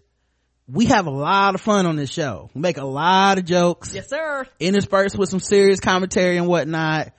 But, to know the product that we putting out makes that feeling happen in people is so important. And it's worth it. And, you know, shout out to Jesse Williams, man, cause, was beautiful, man. You know, and I hope he don't lose no parts. I hope he works for Shonda Land in some capacity for the rest of his fucking life. Me too. You know, like, we'll have to start the GoFundMe if Shonda ever get itchy and kick him off or something. But I appreciated him for speaking up with that platform that he had, cause, you know, as always, as black men, we don't have to. You know, a lot of people took that stage before and took all the credit, or just, you know, whatever. So it was cool to see, man. And I hope it encourages people to walk that kind of path, you know, to not put as much negativity into this world as people have been for centuries at this point. You know, like, I get so much flack where people are like, oh, this nigga a feminist, or this nigga, he always talking about them women and shit. But you know what, dog? Like, when it comes to our intra-racial relationships, niggas are the police.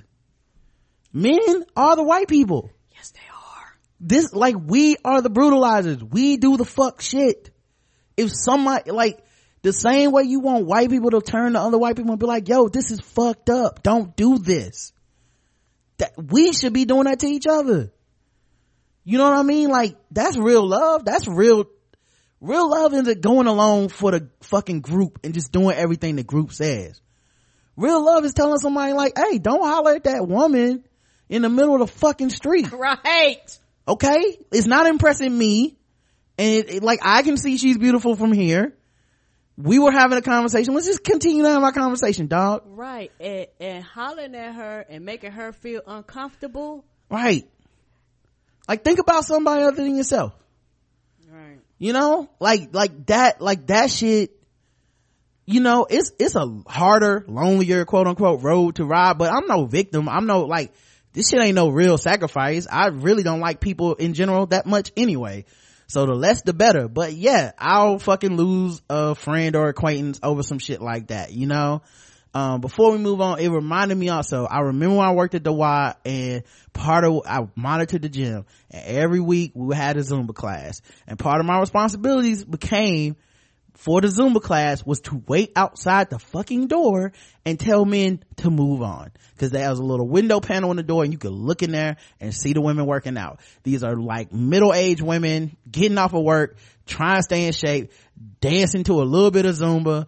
You know, this wasn't stripper pole dancing, this is just Zumba, just dancing around 1, 2, 3, 4. right. And I would have to every single week say, hey man, you can't stand here and watch the ladies, guys, you can't. And this wasn't all black men, so this isn't a race thing, this is just a gender thing real quick. And I would have to, and my job became indirectly to be the bouncer, right, security. To this day, there are women who still speak to me because I did the job good. You know, one of the instructors, every time she sees me, she stops and comes over and talks to me, because for that bit of time, I had to be like, hey man, can you move? Can you do this? You know, and I hated that shit. I hate it. I still hate it. Part of the reason I quit that job is because I hated it. It was uncomfortable. I had to come over to fucking strangers, grown ass men, and be like, hey man, sir, can you take your dick out your hand? You know, like, I had to be like, you know, I had to get in arguments and altercations with people sometimes. Dudes like, I call the police, I call your manager, I give money to this, why? How dare you? You know, and I'm like, sir, how dare you sit in this fucking bench knowing these women are uncomfortable with you staring at them? Right. And I'm the weirdo for saying get out, right? I'm the weirdo for you making me do my job. You have no fucking reason to be here. We're not here for you to goddamn goggle at us. Right. So but the point being, I can quit the job. Right. The people that go to the class, maybe they can quit going to the class, but in general, that's just every day for them being a woman and wanting to go to the Y and work out. That's just every day for them. Right. I have to do it 1 or 2 times a week. That's Monday through Friday for them. Right. And the thing is also something else. I don't know about all Ys, and I didn't think of this till after the fact. They remodeled some of the bathrooms at that particular Y, and one of the larger bathrooms actually has a full-fledged gym in there. It has like equipment. It has like everything in there, because some women come to actually do everything in there, shower, and then leave. Like, they don't even work out in the main area. And the men's locker room doesn't have that. And that has had to happen because of the adjustment to be made, because men are some lecherous motherfuckers. Like, that's what we are. You know what I'm saying? Like, as a, like, historically and now in context, that is what we are and what we do. The acceptance of that is where we lose. We don't have to accept that. And You know, we don't have to, like, too much of this is just like, well, that's just how it is. Yo, how it is isn't how it has to be, dog. Like, the idea that, cause we all have that, like, once you are with a woman or a woman you care about, you all have the same fucking thoughts. I hope she makes it to the car from the parking lot. I hope nobody fucks with her at the gym. I hope when she goes to the store by herself, she's okay. I hope when she gets gas and no niggas tripping at the gas station. Like, that is the thoughts that we have because we know how men are, cause we are men. And to try to change, and I'm sure it's better than it was in 1600 or some shit, but to try to change shit, it seems like so fruitless sometimes because motherfuckers don't want to change because it benefits them, right, to have society this way. And I don't know, like I said, when he said we'll do better, the only thing I think is, how do I convince niggas that this isn't good for us either? No, it's not. Like, this shit hurts us too. Even for self-interest, we can be know better, more complete human beings if we leave this shit behind. Anyway, sorry, back to BET Awards. Great speech by Jesse Williams. Then yeah, I'm about to say we'll go through and then we have to go back and recap that out we missed. I got it. I got everything. I thought of this. I think at this point, Janelle Monáe performed, and she had the Assless Chaps on. Yeah, and I was like, now, she didn't let the cheeks fully hang out. Like, it was some trickeration going on with them pants, but I appreciated the effort. Yeah, and the thing about Janelle, her moves were there, like, she was getting it. Now, as far as the actual singing, that's a whole nother story. But her moves were there. She was killing it. And Anthony Anderson came out, and he had assless pants on for real. Yeah, like, and he twerked. Like, real assless He'll pants, do anything like, for a laugh. Yeah, I was like, oh, so them your real ass cheeks, dog. Okay, this is what we doing. Yeah, and I forget who performed after that, but at the end of the performance, they had a shirt on that said, "Don't Trump America." Oh, Usher. Usher performed. Yeah, Usher think he's slick. He dimmed the lights. Nigga, we know you old and can't move as quick. Karen will forever get on this nigga for not being able to dance no more. No, you almost 40. Oh my God. All right, so I ain't hating on him. I just like that so many black celebrities were supporting Hillary without saying it, because everybody's like, girl, I guess I'm with her. Yeah, I guess that's what we voting for. Everybody was mad to vote. Like, nobody was truly like, yeah. Everybody was kind of like, listen, we just don't want Trump. They was like, don't let him win. Right. None of them was endorsing Hillary. It was all anti-Trump shit. Right. You know, so then, you know, that's what we had to go away for. No. Then we came back. We went away for an hour and we came back, right? This is when we came back. And when we came back, Sheila E. was performing, I believe, for the tribute for Prince. And she was amazing. Yeah, Sheila E. put on the show. Yeah, I was like, you can end the show right there. And when they came back, they pretty much did wrap it up. It was like, okay, the end. You know, then we watched that hour that we missed, and apparently Alicia Keys performed. So they knew Game of Thrones was on them, so they knew people would be watching. Yeah, and I'm not trying to be funny. I was so confused doing her whole performance. You know what, man? God bless her heart. Cause she was standing there with 45 keyboards, the guitar. It was kind of. She pushed the keyboard over at the end. Right. Yeah, and when she pushed that keyboard up, I was like, who gonna pay for that keyboard, ma'am? I'm like, are you mad at the keyboard? It's not the keyboard fault. Right, and I was looking like, and I guess like I said, cause we own this piece of equipment, I was like, oh shit, she breaking chords. I feel like I'm just, a songs in A minor, Alicia Keys fan. Yeah, it's like after that, she pretty much died for me. After she stole Swiss Beats, it was a wrap. Her first album is, that's her best. It's brilliant. Album.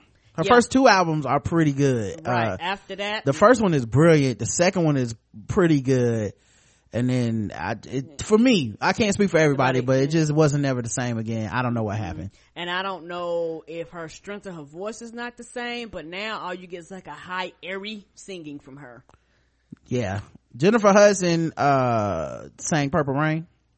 Yeah, and she was the guitar. She sang Purple Rain. She was the guitar, cause, she was hitting notes that ain't even in Purple Rain. It was just like, that's not how Prince sang it, but you do you, ma'am. She's like, I'm gonna sing Prince part and the guitar. Yeah! And just tore it up. And you know what? I think that she was so full that she sang her ass all the way backstage. Yeah. She was walking off stage still singing. Right. I was like, y'all gonna turn off her mic. She came to get it. Yes. They had 2 little black girls that Beyonce signed, and they was killing it. I never heard of them before. Chloe and Holly. Oh, them 2 little girls was getting it. Had to look them up. Anthony Anderson made a great joke. He said his latest video had 110 million views. Ironically, that's the same number of white women Kyrie had on his yacht. Oh. That was so good. Oh.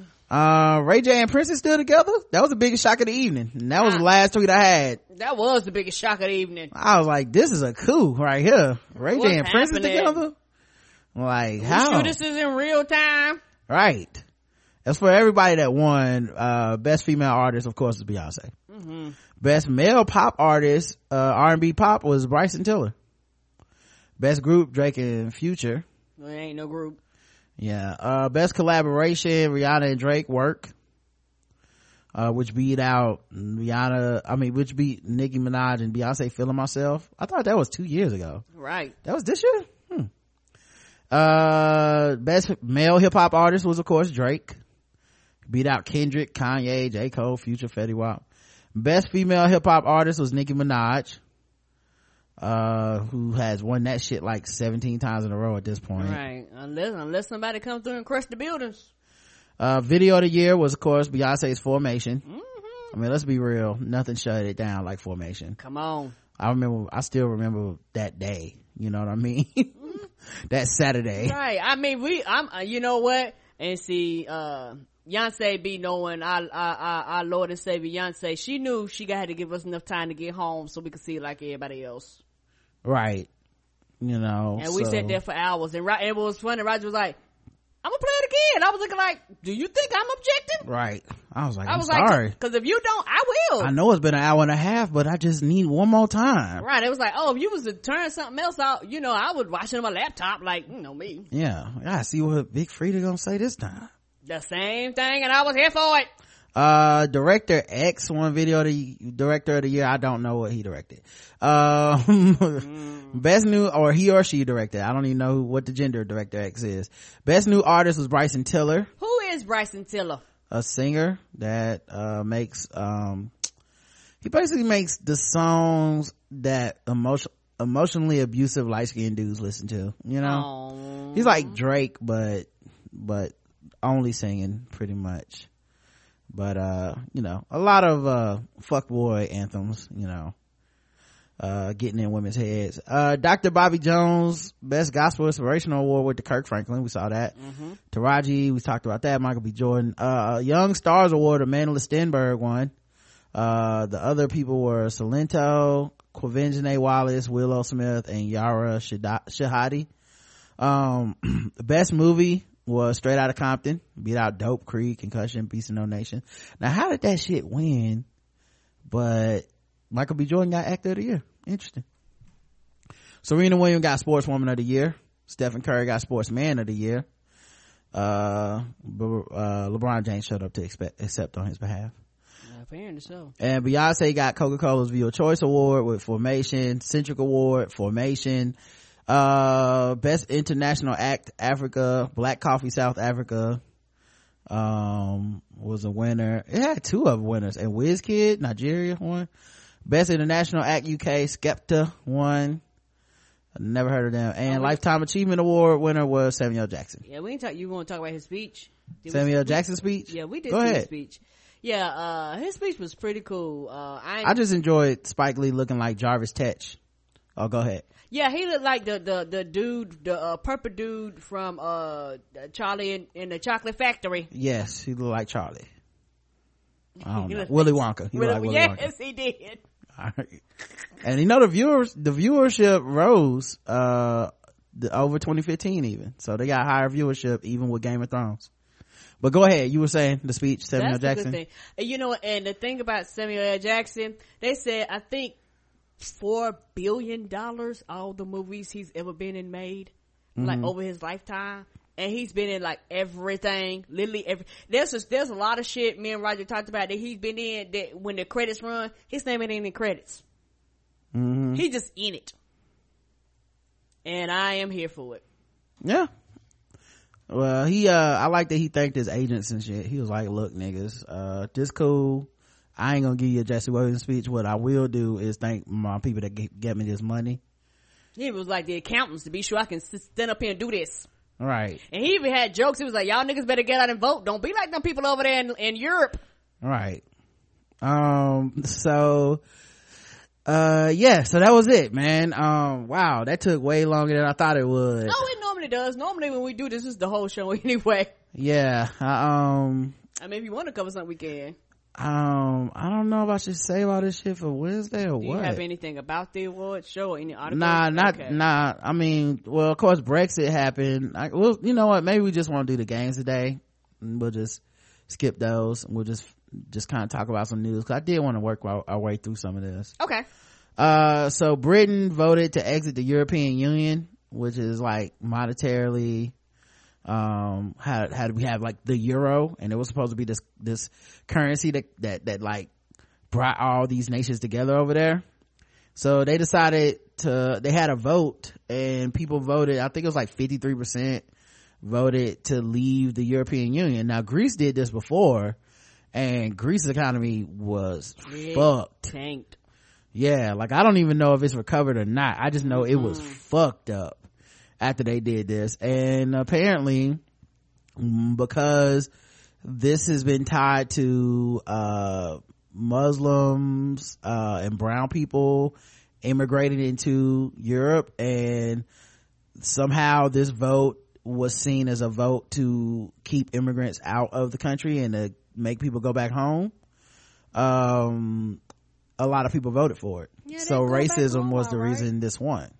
Yeah, so they're going back home, but also you devastating your money too and your economy and shit like that. Yeah, the referendum will ask voters whether the country should remain a member of the European Union or leave the European Union, reasons for and against. Those who favor leaving argue that the European Union has changed enormously over the last 4 decades with regard to the size and the reach of its bureaucracy, diminishing British influence and sovereignty. Those who want to stay say that a medium-sized island needs to be part of a larger bloc of like-minded countries to have real influence and security in the world, and that leaving would be economically costly. So yeah, they voted to leave. It was leave versus remain.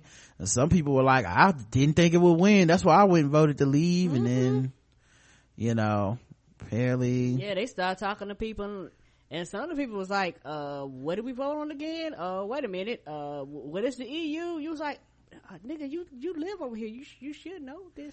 And it's so real, like, campaigning had to stop for several days because Joe Cox, a member of parliament, was shot and killed outside a library in her district in Burstall, England, last week. With referendum just days away, campaigning was immediately suspended as a gesture of respect, and it resumed on Sunday. Miss Cox, 41, was a vocal supporter of Britain remaining in the bloc. When the suspect in her killing, Thomas Mayer, was asked in court for his name, he answered, "My name is death to traitors, freedom for Britain." Right? That's like some fucking, like, that's historical shit. That's like shit you see in a documentary. A person killed a politician over this. And I'm, you know, irrational. Racism is irrational and goddamn illogical. You know, for me personally, I'm a person that's normally on the side that don't kill people. It's just the way I'm wired, guys.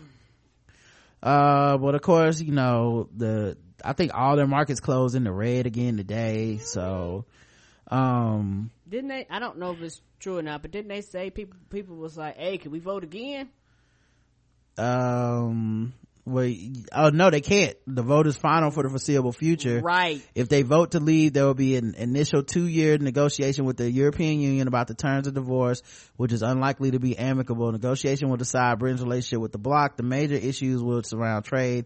If Britain wants to remain in the European Union's common market, the world's largest trading bloc with 500 million people, Brussels is expected to exact a steep price, in particular to discourage other countries from leaving. So who knows, man? That is the wildest shit ever, though. Right. And I'm looking like, yeah, dog. United States, get your ass together. Yeah. Yep. Kanye West had his Famous video. He put out his video for Famous, and it's like a 10-minute video. I know it was on Tidal. Yeah, I seen it streaming. I was like, what the fuck is this? Right. And in it was like a sculpture, a picture type thing. It was more, I think it was a sculpture, where he had like Taylor Swift, Donald Trump, Rihanna, Chris Brown, like naked, basically. Bill Cosby, Kim and Kim. Yeah, him and Kim, of course. Caitlyn Jenner. Like it's just I think George W. Bush was in it. Anna Wintour, Donald Trump, Rihanna, Chris Brown, Taylor Swift, Kanye West, Kim Kardashian, Ray J, Amber Rose, Caitlyn Jenner, Bill Cosby. And they were all nude, and it was kind of I think he tweeted, "Can somebody sue me already? #I'll wait." So a lot of people had a lot to say about it. Yeah, they did. I was just confused. Yeah, well, for me as a person that really knows and understands art and can actually critique it, unlike most people, I just ignored most of the people's responses, because what the fuck do they know? Like, that's cute that you thought you understood it, but I'm the only person that can actually understand it, because according to the rules of the internet, only one person can be right, and the sooner the rest of those people realize it's me, the better off we can be. Right? So he put this out, and I felt that it reminded me of Donatello's Purple period in the Teenage Mutant Ninja Turtles. And there were also, of course, Da Vinci's taking a nap era of 1742 to 1743. People in bed taking a nap was like his thing, and I'm glad to see Kanye was inspired. It also reminded me of the Sistine Chapel. Not the roof, guys, not the ceiling. I'm talking about, there's a painting out back by the bathrooms, of some people sleeping in the bed. It reminded me of that. I think it's called Nap Time in Repose. And this is a genius, an artist that can only be understood by those of us in the art community. Like, there were shades of Van Gogh throughout the art exhibit. I mean, it was more like Van Gogh's naked people on the bed face, so that was, it was right before he went crazy. So it was good to know that, because a lot of people were just completely confused because they just didn't understand, which is, it was cute to see Twitter try to compare it to other paintings and sculptures and shit, and it was like, okay, you must have watched the Da Vinci Code or some shit. Come on, guys, why don't you leave this to the experts, as I always say. All right. It's a little bit like some finger painting by Roderick Morrow, 1988. I like the way he stayed within the lines. Like that year, good year. Good. It was a good year. I used a lot of watercolors that year. So good for Kanye. As always, people tried to break it down and talk about it for ad nauseum, and it really didn't matter. it wasn't like it was new music. Just fucking calm down. Game of Thrones will not be affected by the Brexit. So they film over there? Yeah, they film over there, and it won't be affected, so we can stop caring in America. Okay, guys? Everybody okay with that? Do you kiss your dog on the mouth? Mm-mm. Well, if you do, you could be getting a mouthful of nasty worm-causing bacteria.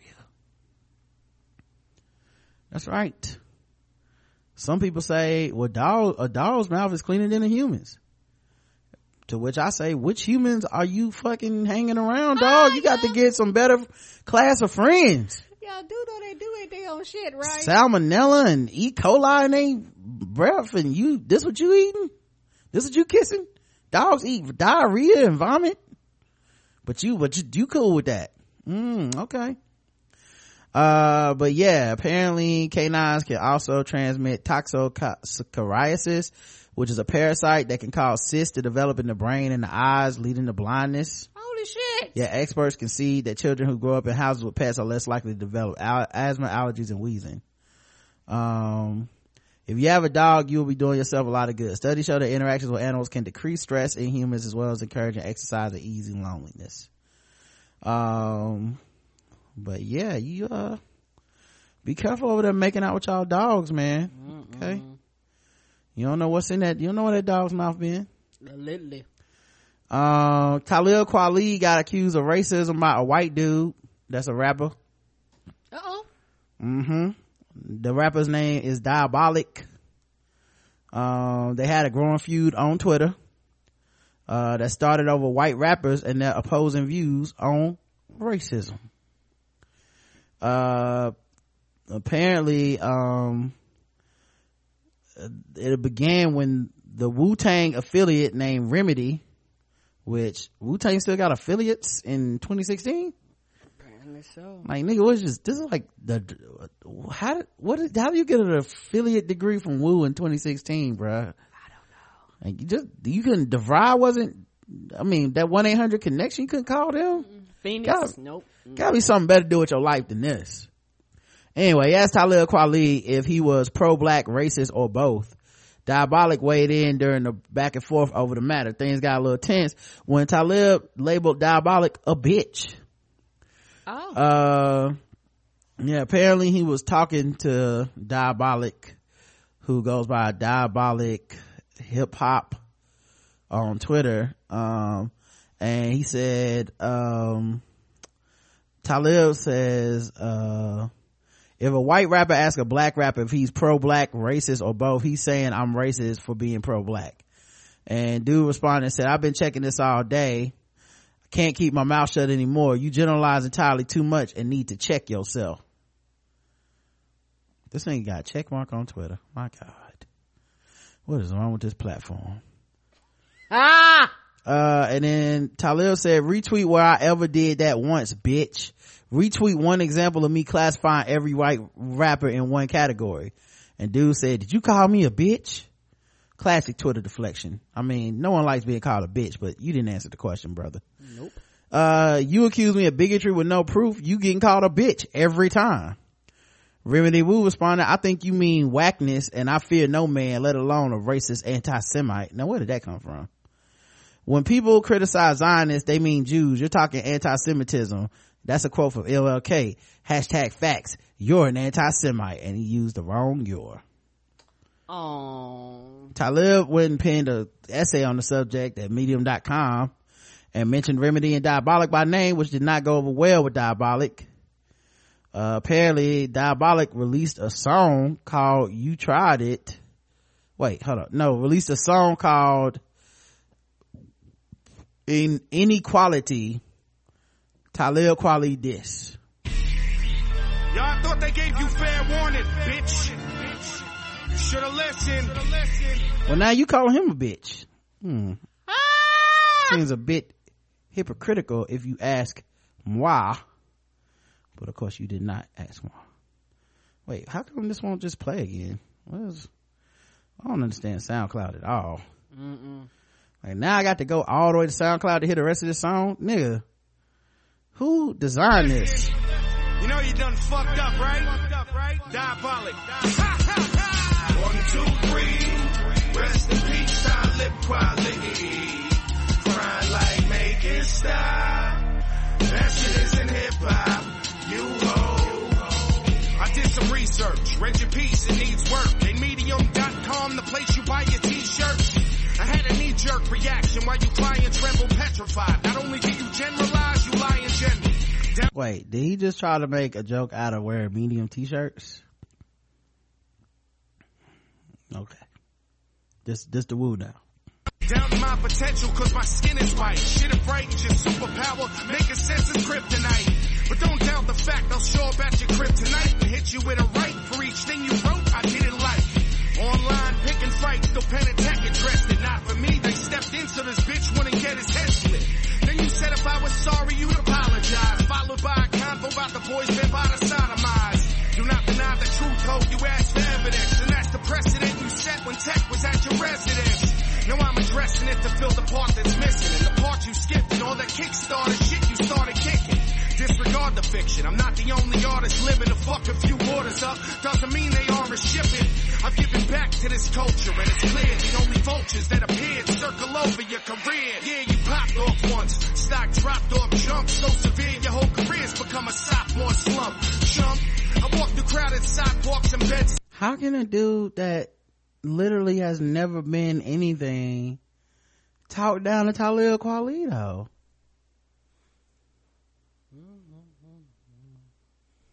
I don't get it. Stop, bump shoulders and knock this punk over just to get by. Then I meet Sway Sever at the back bar, the Black Star show, wondering where the fuck the blacks are. So how you go on Twitter with the nerve to act hard? Your crowd's the same as one at Talladega watching NASCAR. You act hard, as far as rhyming the beat, you're too busy. Finding Khalees to hide behind when there's beef, you're too busy. With the scene telling lies in your tweets, if you were real Mr. Green, you do it live in the streets. Well, I'd make sure the prophecy still holds true. Okay, first of all, this is too long. Sorry, buddy, I gotta cut you off. If you're gonna be talking shit about somebody, wrap it up, B. Like, nobody wanna listen to 5 minutes of a nigga we never heard of talk shit about one dude. Like, you gotta come way harder than that. That shit should have been about 2 minutes tops. One verse, maybe, you know. Also, it felt like you were yelling or something. I don't understand. Now, Talib, I'm trying to tell you that you need it. Like, come on, dog. It's not happening. Talib also replied, who steals from fans for Kickstarter money? Whoa. Who made a diss record about me? Whoa. Who does that? Now, I don't know who that is, sir. Who does that? They say I rap too fast. I gotta slow it down so these fucking troglodytes can understand me. Let me tell you a little story about a fuckboy named Diabolic. Big baby, talks a lot of shit. I call him Diapabolic. Trolling me on Twitter. This bitch is trying to get his life acknowledged. Making all them threats will get you wet. Don't be hyperbolic. Yeah. By the way, I already know some people are gonna be like, man, he shouldn't even said nothing back to him. I don't believe in that. I'm glad he said something, because I already know people are gonna try to pull he above this. Don't ever be above it. Fuck that. Yeah. Some of these white rappers be out of pocket. Black rappers talk oppression and here they come trying to stop it. Promise I'm on another level, I'm way above that garbage. I'm about to show these fucking devils who the true God is. Now here come Diapabolic on his usual whole shit. See, I tried to Google one of this loser's songs, but he got no hits. Wow. Focus. Someone on the comments said, you just lost all your white fans. Then address me properly as a legend. What'd you say, baby? I said all of them. All of them. Legend. When you get accustomed to privilege, equality feels like oppression, don't it? Too many people focus on a little shit. Right. Illiterate. To quality bring the light like a villain. Get it. So eloquent. Intelligence will make you feel irrelevant. Especially when I just begun the story just developing. That's from Brooklyn. Yeah, you tried it, bitch. But you failed, though. You try to hide it, but we can see that you frail, though. Now, see, this is a song. You got a chorus. You got a refrain. The verse was just 16 bars. This is a song now. You know what I'm saying? The other dude shit was a long ass essay of just, and Talib, you did this, and one time you got some shoes and they was a little too tight, and you be ordering your shirts and they medium. It's like, hey dog, like, this is not music. Like, if you gonna diss somebody, make my head bob. Try to fight it, bitch. but you real slow. So when you get enlightened, that shit hit you like a real blow. You dishonest with a stale ass delivery. You should spit harder. Give the fans their money back. You a homeless rapper with a Kickstarter. I crowdfund for the people. You crowdfund for your ego. Your bullshit excuses about back orders is feeble. Ho, what you nervous, man? You brought up me and Don Lemon and Ferguson. I was in the streets with the people. No media, no advertisements, no news cameras when the sun went down on Canfield or Florissant. You say you hip hop, but you never speak about the blacks and cops murdering. But let a black rap. That is true though. A lot of white people, that should be the theme of the show today. White people coming in being like, I love this black shit. Some black people got killed. I gotta go. I'll be back. Let me know when it's okay to come back. Yeah, let me know when we're talking about other shit. Yeah. So I can steal it again. Look, man, black love is hard. You know, it's hard, dog. Especially if you're not in it, it's hard, dog. You gonna have to take some lumps. It is what it is, man. And like Macklemore showed up to the march, got roasted, but I'm so glad that dude showed up. Yeah, he did. He went to Ferguson, didn't he? Yeah, and I'm not saying I'm glad because I'm like, it's just so good that a white person cared when they didn't have to. I mean, I'm glad because it solidified to me that it's not some passing bullshit and then next week he's gonna come out with a country music song. Like, come on, that hard rock. Show up. I would listen. I already know how people have their minds made up about certain people. If Iggy showed up, I'd be like, good. Cause that's all it is to me. It's like, yo, if you care, some people are never gonna believe you care. It is what it is. The divide is too strong. But show up. Cause nobody gonna believe you if you don't. Right. So show up. You have nothing to lose by caring. And maybe some kid that wouldn't listen to us will listen to you. And that's really all it is. It's a real simple conversation. At any rate though, Talib, yeah. I gotta give a battle to him, Karen. Who would you give it to, Talib or the first dude? Diabolic. Yeah, the Talib. Yeah, that was pretty. Oh, and I didn't know this. I don't know if it's true or not. They were saying the BET Awards was hosted on Nickelodeon. Oh, nigga, it was on every Viacom. Okay, across the So board. like I was in line today and I had on my Harriet Tub. I had on my, which one I got? Rosa Parks, my Nah shirt. Mm-hmm. Nah, Rosa Parks, 1955. And this little white girl was reading my shirt and I could tell she watched Nickelodeon. I could tell. She was looking like, she was like, you woke. I said, I know, little white girl. Let's talk about love. We've been talking about marriage and love all this time. Okay. What about Japanese love? What about it? I know that they can get weird sometimes. A married Japanese man that's racist. A married Japanese man found love. Now he's married, but he found love. How, Karen? With a sex doll. Not with his wife. Not with another woman he was cheating on his wife with. But with a sex doll. And he takes that doll shopping on romantic days out, and he even bathes it. Well, what is there for the wife to do? I don't know. Why am I even here then? Shinji Nakajima claims he enjoys the perfect relationship with Saori, even taking the dummy out shopping to buy his fancy outfits, despite the fact that he is married to a woman with whom he has 2 children. Meet your stepmom, kids. Oh, don't squeeze it too tight, she'll pop. Hold on. Don't pull the wig off. He's 61 years old. He lives with the life-size doll in his apartment in Tokyo, where he enjoys a physical relationship with it, but he claims he is happy because his plastic companion isn't after only money. Who hurt him, Karen? Isn't that the question? Somebody hurt him. Like, who hurt him to make him be like, at least this bitch don't want me for my money. This the only woman I can trust because she's plastic and have no needs. She's a perfect woman. She never talks or has opinions. Right. Who hurt me? I don't know. He originally bought the sex doll as a sexual comfort when he was working away from his wife. Is his wife his ex-wife now and she got the 2 kids? Because apparently he don't need them no more in his life. I don't know. Do you have sex doll kids now? Can she get pregnant? I don't know. Balloon size kids, right? Little Cabbage Patch dolls come out. Yeah, he first got it for sexual purposes, imaging that it was his first ever girlfriend in fantasy scenarios. I guess they meant imagining. However, after Saori helped to fill Shinji's lonely evenings, he began to develop stronger feelings towards the dummy a few months in, and started having a relationship with it, saying it was more than just a doll. Oh, did she consent to this? Can dummies consent? I don't know. They all stupid. I don't know, but you having a relationship, there needs to be some consent. I feel like if you call his dummy a dummy in his face, he'll get real mad. Oh, y'all don't have problems. Like, look, man, can you move your dummy out of the seat? Who are you? We don't use the D word in this house. If you don't get away with that steak knife, you might pop up. Shinji says that he discovered that his plastic companion had an actual original personality, and the pair formed a bond, enjoying days out together as well as romantic evenings. So what is this, mannequin? I don't know. What kind of original personality does she have? Right? Like, how did he discover it? Does it come alive? So saying nothing means it has a personality? I guess so. He doing all the work. What is he talking about here?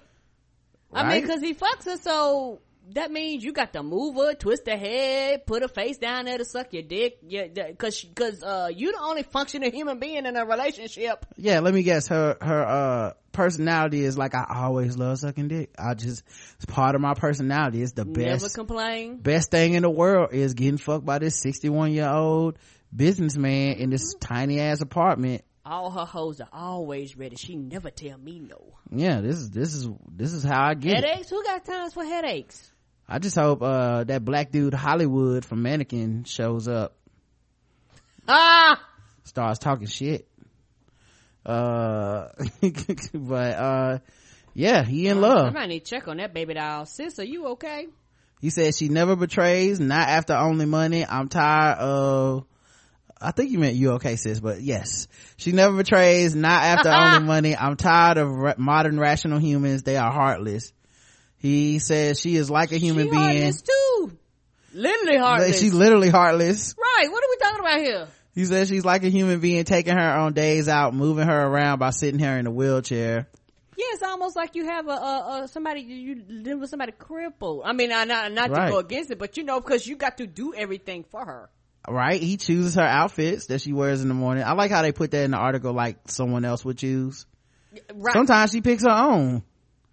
Like, of course he chooses. It's a dummy. Right. Nobody wants to be crippled, but it's one of those things where it's like he transports it everywhere. He uses it in the wheelchair. I mean, I'm so confused. The part that scares me the most is this one picture of him putting the head on the doll. Cause you could never do that to your real wife. I know some people probably wish they could. Right? No. Let me just pop her head off real quick. Take this necklace off. You know what? My biggest question: how many of these models have you had to go through? I don't know. What if he gets caught? What's he gonna get caught cheating with next? A fleshlight? Yeah. There's somebody else. I'm sorry, Sarah. I know, because the thing is, sounds like you fucking the doll, you carrying it around, and all that. So odds are, you know what? Seeing this picture of him detaching the head, he probably just replaced the parts. Mm-hmm. I mean, cause I'm pretty sure you're gonna have wear and tear on the doll. Mm-hmm. Oh my god. So that's yeah. like, you bringing in another vagina? This is the third asshole this week. Come on. You are going through these like gangbusters, sir. Right.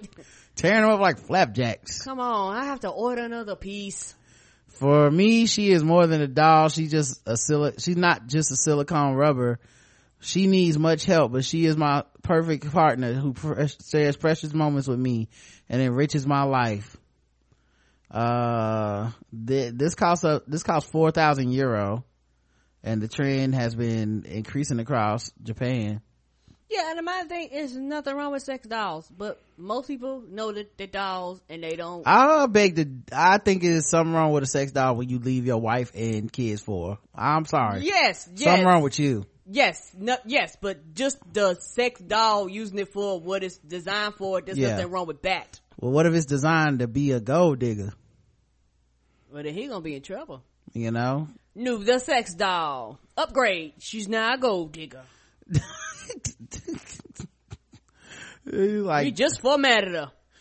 oh man. Oh, reformatted her. Right. I don't know. I want some of them Jimmy Choos. I just imagine him sitting around. I'm gonna freak you. Oh, come here, sex doll.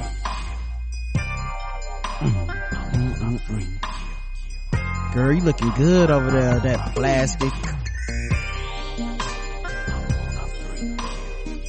Let me pull out my Windex and go to work. Does it talk back like Siri? You got to It plug doesn't it up talk. to your computer? It can't talk. That's why it's so perfect. Oh, okay. So You want to do anal tonight? Say nothing if you okay with it. Okay, so they hadn't upgraded it where cause Siri gets sassy sometimes, so they ain't upgraded It's it. not, no, it doesn't talk at all. There's no computer no in vocal it. cords or nothing? He's just fucking a plastic sex doll, Karen. That's it. Oh, he need upgrade. There's nothing to upgrade. There's no computer in it. It's not a cyborg. It's not a robot. It's a doll. It's a plastic piece of, it is a doll. Oh, so we keeping away all sharp objects. So what happened if you puncture her? It's not inflatable, but I'm sure if you punch, I mean, it's, there's no air in it. It's not I'm so confused. The men who had these dolls have been spotted transporting them around town. Treat them to a movie. Nigga, you bought 2 tickets? No. No. Your children probably eating ramen noodles and your ass out here buying two tickets to Transformers 5. Oh, so it's like somebody says like a big rubber band. So it's like a big ass rubber ball, but it's shaped like a doll. There's no air inside of it, so it's not even like a rubber ball. It's just it's like a mannequin almost. He apparently. Could you imagine him walking up there? Yes, sir. I would like 2 tickets. Don't you mean one? No. I would like 2 tickets. Me and the lady. And don't you insult her again? Yeah. I know you see me standing here with my girl. Are you about to just act disrespectful like this? You know, somebody be like, ma'am, blink twice if you need help. So yeah, they go for walks in the park. Now I'm assuming one person Don't you walks. mean strolls in the park? Cause right. you pushing her, baby. She ain't walking. Yeah, there's over 50. He wants that human, show we watched. That human show where, yeah, everybody, yeah. There are over 50 kinds of these dolls on the market. Wu states that the designs can vary, including the touch of skin feel. There are some customers in the country who see their dolls as life partners. According to Japan Times, Chinese sex toy market is estimated up to 100 billion yen, or 10 billion euro per year by the business to business sex toy platform ChinaSexQ.com. Oh, it's serious. It looks like he has to carry her everywhere too. Yeah, of course, because she can't move herself. Yeah, this is bad, man. He also owns several varieties of wigs for her too. And I might be wrong, but a lot of this might stem from the shortage of women over there. I don't know. I feel like this turned into racism because this man already had a woman. No, I mean, he had a wife and kids and left them for a sex doll. Yes, but he didn't have a shortage of women. He had a woman too many. The real one. But the $10 billion market, okay, is more than just him purchasing this. He ain't the only one buying it. Okay, I don't know what the sex doll market is in America, to be honest. Oh, probably pretty high too. I have no idea. Men will fuck anything. Yeah, like you know men will fuck anything. I was thinking about this the other day and I didn't know where to put it on the show or anything, but a glory hole would never work the other way. No, you know what I'm saying? Like a glory, like we have entire genre of porn dedicated to there's a hole in the wall and dudes just walk up and stick their dick in it, like whatever's on the other side. I'm rolling the dice. Take care of me, please. You know, that shit would never work the opposite, where it's like I'm a dude, I'm gonna stick my dick through a hole, women gonna line up around the block to share this dick. Like that shit would never work that way. It's like men will fuck anything, man. We can't. It's a hole is wet. Right. You be like, come on, dog. A mouth is a mouth. Like, we have no fucking. Right. Who are we to pretend to just. I think we just need to hit control alt delete on 2016. The whole year I'm with you. You know, just keep the BET Awards and Beyonce's album and give everything else back. It's been a terrible year. Britain tripping. You know, people talking about, I'm moving to Britain if Trump get elected. Now they gotta have a new plan. Now where you moving? Nah, God clear. Where you moving now? Britain racist. I remember when chimney sweeps went in white and came out black. Make what? Britain great again. That for real? Yeah. That's how they feel. They're like, they used to go in white and then come out black. Now they just go in black. I hate these. Right. Hate these motherfuckers. All right, man. No sword ratchetness today. You guys got a long show about nothing. That's true. And also, before we forget, I put up on social media pics of this month's Loot Crate, Dystopia, if I'm pronouncing it right. Dystopia? Yes.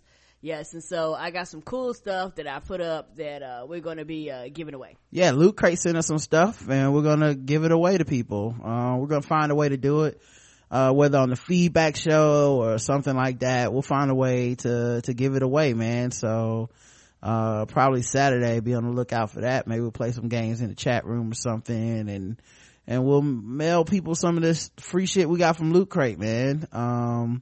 Think you guys will really enjoy that. All right, no sword ratchets, no nothing else. That's it. It's late. I've been podcasting since 6 and I'm ready to do some other things. You guys have a good night. We'll be back tomorrow at 6:30 with Mel and Justin to recap the finale of Game of Thrones. Until tomorrow, I love you. I love you too. Mwah.